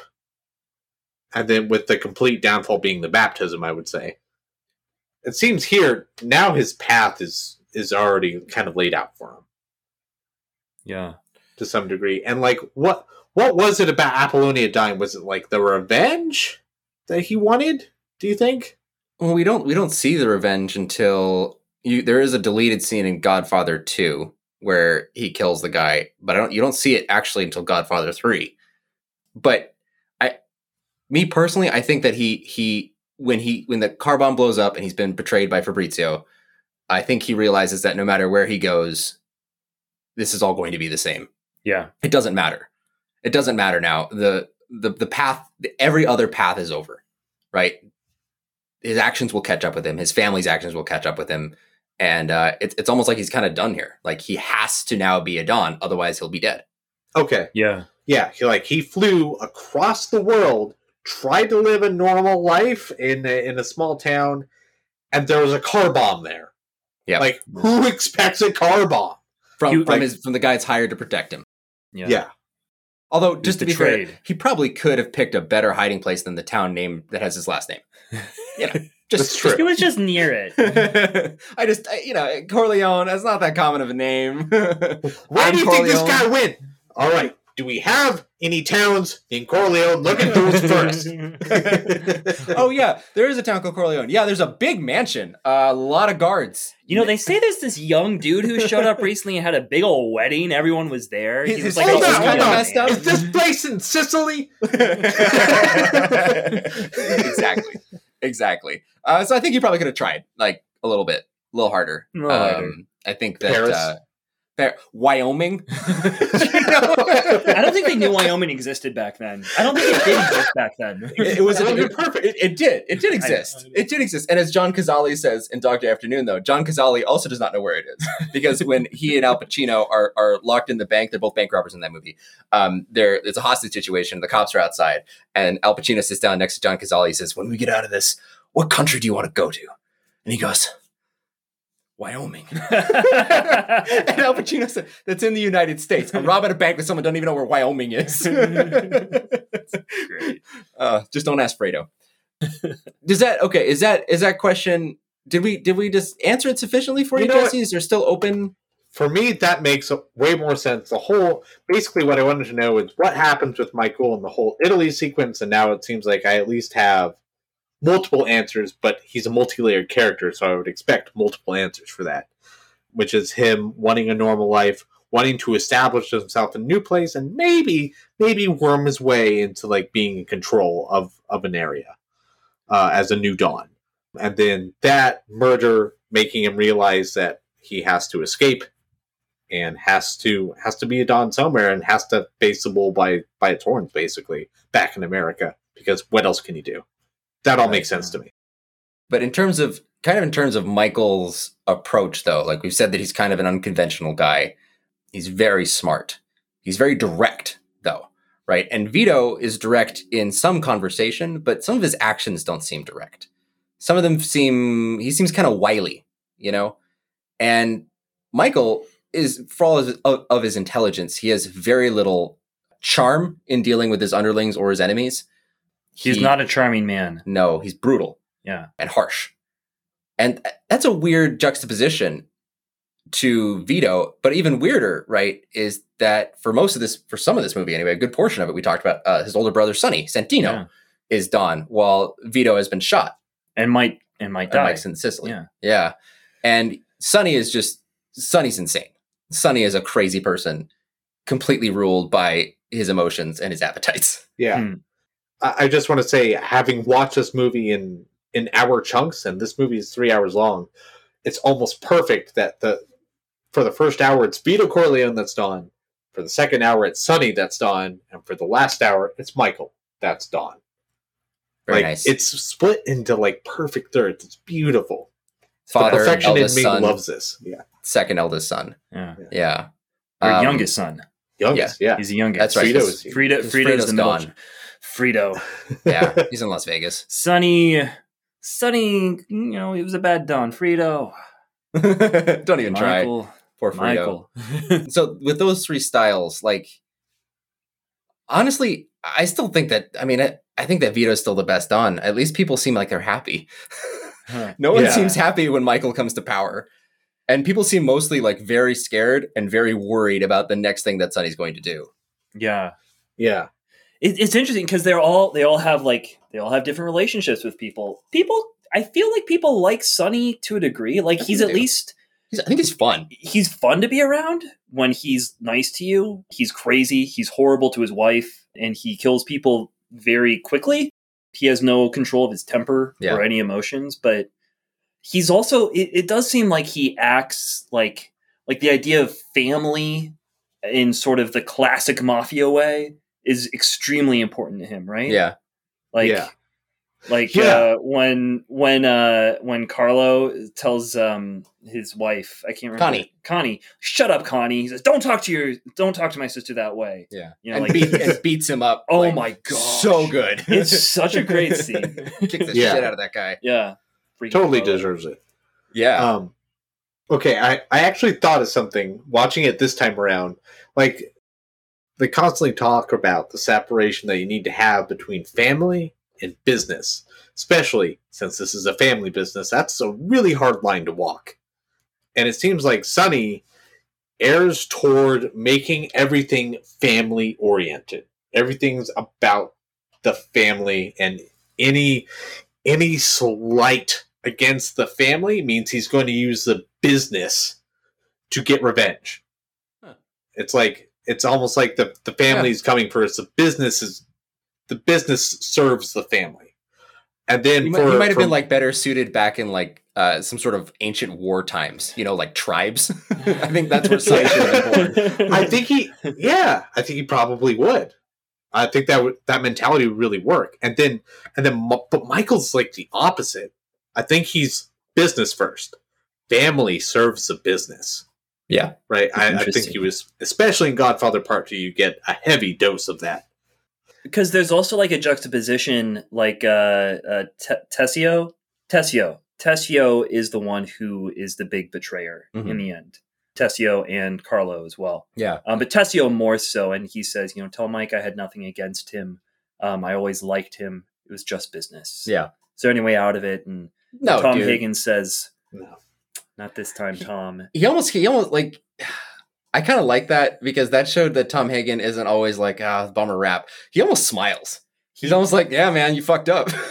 He does, but it's not a happy smile. It's like one of the reasons it's almost happy, but there's a frown and a sorrow on the side of it. I don't know. I did not see sorrow. I don't know. I just fell in love with Tom Hagen this watching of it. I've never felt so much just joy in watching someone on screen. But Michael, like his execution of all the other Dons, it's business, but it's also it's almost more personal to kill them all off because they slighted his pride or something like that. It's like they killed Sonny. They tried to kill Again, his dad, I don't know they were about, gonna go about after ranking him. primacy because again, these things are all smushed together. Yeah, I agree. I wasn't trying to rank it as much as say it's interesting because it seems like business comes first for him, but it's also it's not really family necessarily that comes first. Mike's doing the hand. The family. Yeah. But it's almost like I don't know, almost a personal pride thing Mhm. that's sort of been born out of. I think he is a very prideful man. Yeah. I think Michael is for sure. Even when I think you see that even when he walks into the wedding and he's wearing his he's wearing his military regalia but then the way he's talking he about sits everyone. down, right? And then people come over to him, Yeah. right? Fredo comes over to him. Yeah. And that's just like a big thing for him. Is like Michael plants and people come to him. Yeah. That's a big power move. He doesn't go find his family to say hello or sit with them, which is what I would do if I came to a family wedding Mm-hmm. late. I would go to my family. Even Vito does that in some early wedding scenes, right? He has his, the Don chair, but he gets up from it to go talk. He even goes and slaps the Frank Sinatra dude, right? And goes and talks to Luca Brasi, right? They don't talk behind the desk. They talk face to face, like familiars. Yeah. Yeah, and even when he's talking about you never invite me over for a cup of coffee, he's up and wandering at the bookcase at this point, right? He goes to people, but Michael, yeah, you're right. Michael's a planter. Michael's just I'm sitting here. You're going to come serve me, which is, to me, if you think about the ultimate businessman, that is what the ultimate businessman does. Whereas a family man, you go to other people. Even when Sonny is done, right? And Michael pitches his plan, Michael pitches it sitting down. Yeah. And And Sonny Sonny goes goes over to to him, even though Yeah. Sonny can sit in the Don chair. And so Sonny makes fun of him, and Michael turns around and he sells it to Tom. And Tom goes, "No, yeah, that would work. Yeah. Yep." And he's a man, Michael. I love Michael, but what a dick. Yeah. Michael's terrible. So then contrasting the three Dons that we have here and the consigliere that can never be a Don, the adopted German-Irish foster child of Tom Hagen. Yeah. He acts as second in command. He acts as the family's lawyer, very special lawyer, one client. It feels like he would have been Don if he had been naturally born. I mean, born of the family, Italian, Sicilian. Maybe crowded out by Sonny, but maybe after Sonny goes, it would have been Tom. And even then, even if it was in Vito's power to hand off the Dondom, I feel like he would have handed it to Tom. He trusts Tom more than anybody. He loves Michael, right? Yeah. But he really trusts Tom. He doesn't want Michael to be the Don. He wants Michael to get out. Mm-hmm. He doesn't want Michael to be a part of this at all. He wanted him to be a senator, a governor. Yeah. Yeah. But in this movie, though, what's his role? What does he do? I mean, I think it's fascinating the way he interacts with each of these people, because he's the advisor. He knows his place, but he sort of is under them, but he also recognizes that he's above them in many ways. Like with Sonny, I think Sonny says something that's demeaning to him as like not really being part of the family, and immediately apologizes. And this is, I think, the only time we see Tom get angry, and he says, "I was as much a son to him as you were, Sonny, and you know that." Yeah, it's incredible, and you get the sense, like, you get so much family history in just that one sentence or that interchange, because you see, like, he's fought to be considered a part of this family forever. And he's fought against and with Sonny on everything from baseball to killing people forever. And he is the trusted advisor of the Don in a way that Sonny has never been and could never be. That Michael was not, because he could have been so well in a way. And Fredo will never be, also for different reasons. It's a fascinating role, in like the Don trusts him, and he advises the Don, but it's more like the Don advises him, right? Like, you have to say more about that. Like, Tom acts more as like the one who he's the, not exactly an enforcer, but he's the extension of Don Vito Corleone, right? Yeah, like, he goes out. Don says, "I need this," and then he's like, "Okay, I'll call that guy." He calls him. Your Don requires a service of you. Exactly, which is a little bit different from, I don't know, a counselor, right? A counselor says, like, this is how you do it. I think this is just the role of the consigliere, right? Is that you have to, you're like everything for him. You're his Girl Friday, yeah, right? Like, well, that's how he is with Vito, not in wartime, and I think that's why he's not a war. Like, Sonny says, you're not a wartime consigliere, and what Michael says. Vito later says that. Like, yeah. Well, he can't be, because he's a lawyer. Right. He has to be kind of unstained by a lot of these bigger activities. Like, he doesn't take the letter from Kay for Michael, right? Because the courts could prove then that would mean that he knows where Michael is. Yeah. And so he might be lying when he says he doesn't know where Michael is, but you can't prove that he's lying, right? Yeah.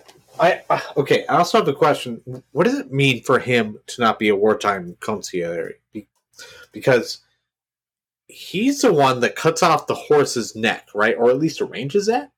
He arranges it. He definitely didn't do it. I am certain that what happened there was that he called up the Don after dinner and said, "Hey, what are we going to do?" He has this horse. And the Don was like, "Cut off its head and put it in his bed." Yeah. He was like, "Great idea, Don. I'll have it happen. I'll make it happen." I could also just see him doing that because I think he can read Vito Corleone's mind, basically. Yeah. I think he could, but he's not a brutal man. No. He's not violent. It's out of character for him. But also, remember when Michael comes up with the plan to kill McCluskey and Sollozzo, like he tells Tom, and Tom's the first one to agree to it and say, "That's a good idea." Because it makes sense. It makes sense. But he doesn't have any part of it except to say, "That makes sense." He's more the brain. A sounding board. He's the guy that, like, I am perfectly logical. I understand what's going on. And I think what it means for not a wartime consigliere is that there's a lot of stuff that's going on. There's a lot of backdoor dealings and a lot of betrayals that'll start to happen really, really quick. And I think just like for Don Vito, right? Don Vito knows how to navigate a war, but he's old. And he didn't get to teach Tom about that. Right. And I think what they really mean is they just need someone more bloodthirsty. And I think it's also another way for Michael to sideline Tom and stick him over in Vegas because I think what he has against Tom is that Tom is like a more reserved version of his father. And I think when his father goes, which he knows is going to happen, he loves his father. He wants his father around him as much as he can. But when that happens, he wants to build the empire for himself. He's very independent. And I wonder if he thought that maybe Tom would drag him down. Yeah, that's interesting. That's an interesting thought. I think that's probably true. I think there's definitely some of that. Yeah. Yeah, I think, you know what? Yeah. Actually, all right, the way you opened up this question was, what is Tom's role in the movie? And I think I might even go further with that and say Tom's role with the movie is for each one of the 3 dawns that we brought up, for each third of the movie. Tom represents how they're treating the business and family, right? With, maybe how they're treating everybody else. Like Tom is a microcosm for that because he's of the family, but a little bit separated from it. So with Vito Corleone, he's treated as another self with respect, but still made to serve Vito. Which is what Vito, I think, expects from everybody. With Sonny, he just fights with them. He's always in a shouting match. And you never know what's going to happen between these two because, like, you know it's going to be explosive and maybe ultimately harmless from Sonny because he'll apologize from it and not much will come from it. But, like, it's going to be frustrating because Sonny's not a very good Don.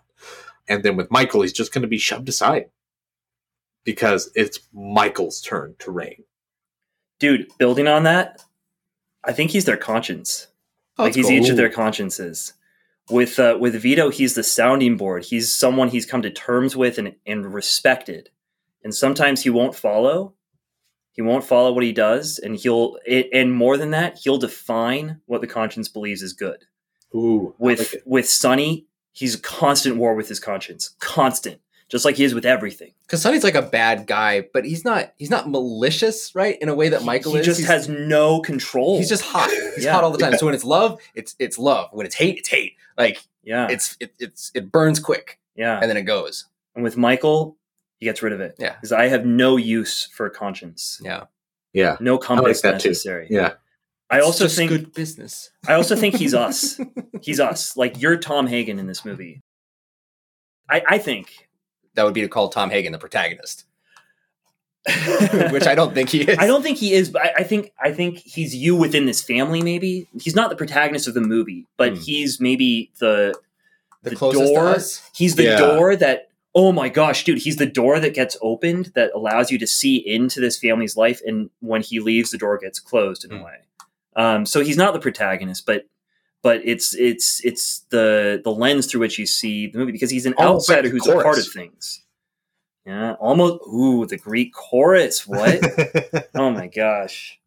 Nice. I have nothing more to say about that. I'm just going to leave it there. Like a Greek chorus. I'm going to throw out Brothers Karamazov, thinking about that, and also the Elena Ferrante series. There we go. I think it's the second time that you've mentioned Brothers K. It's seminal. Done. There it is. Did it. Bing. Bingo. Ew. All right.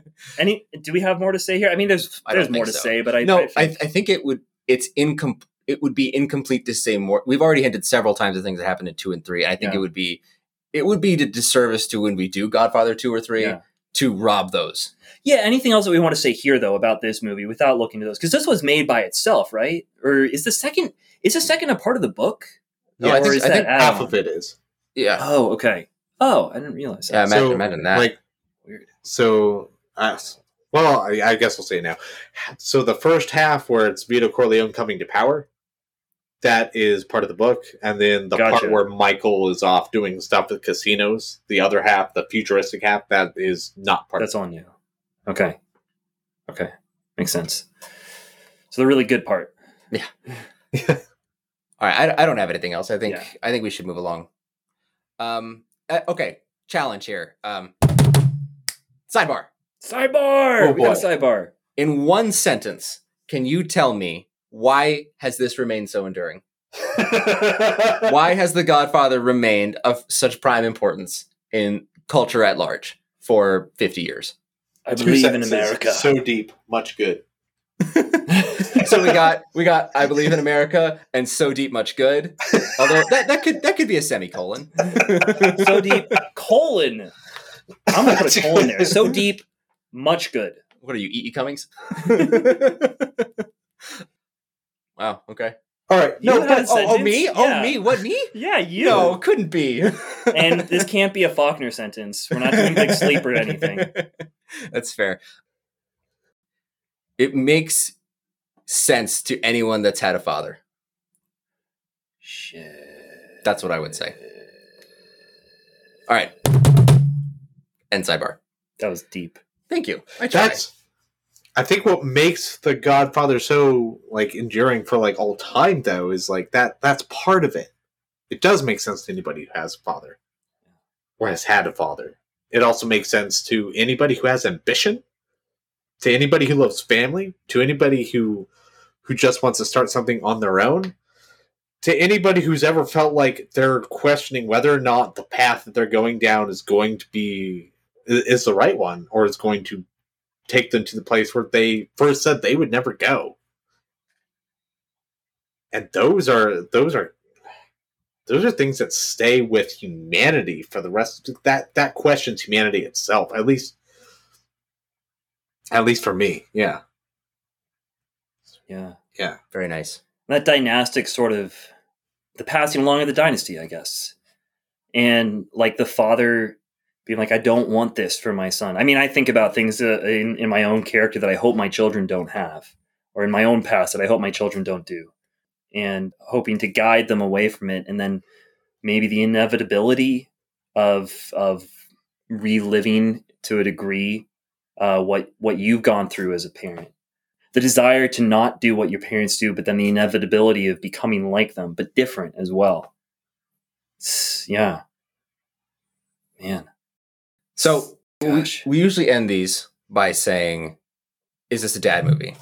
And what I want to ask instead this time is, on a scale of 1 to Godfather, how dad is this movie? Godfather.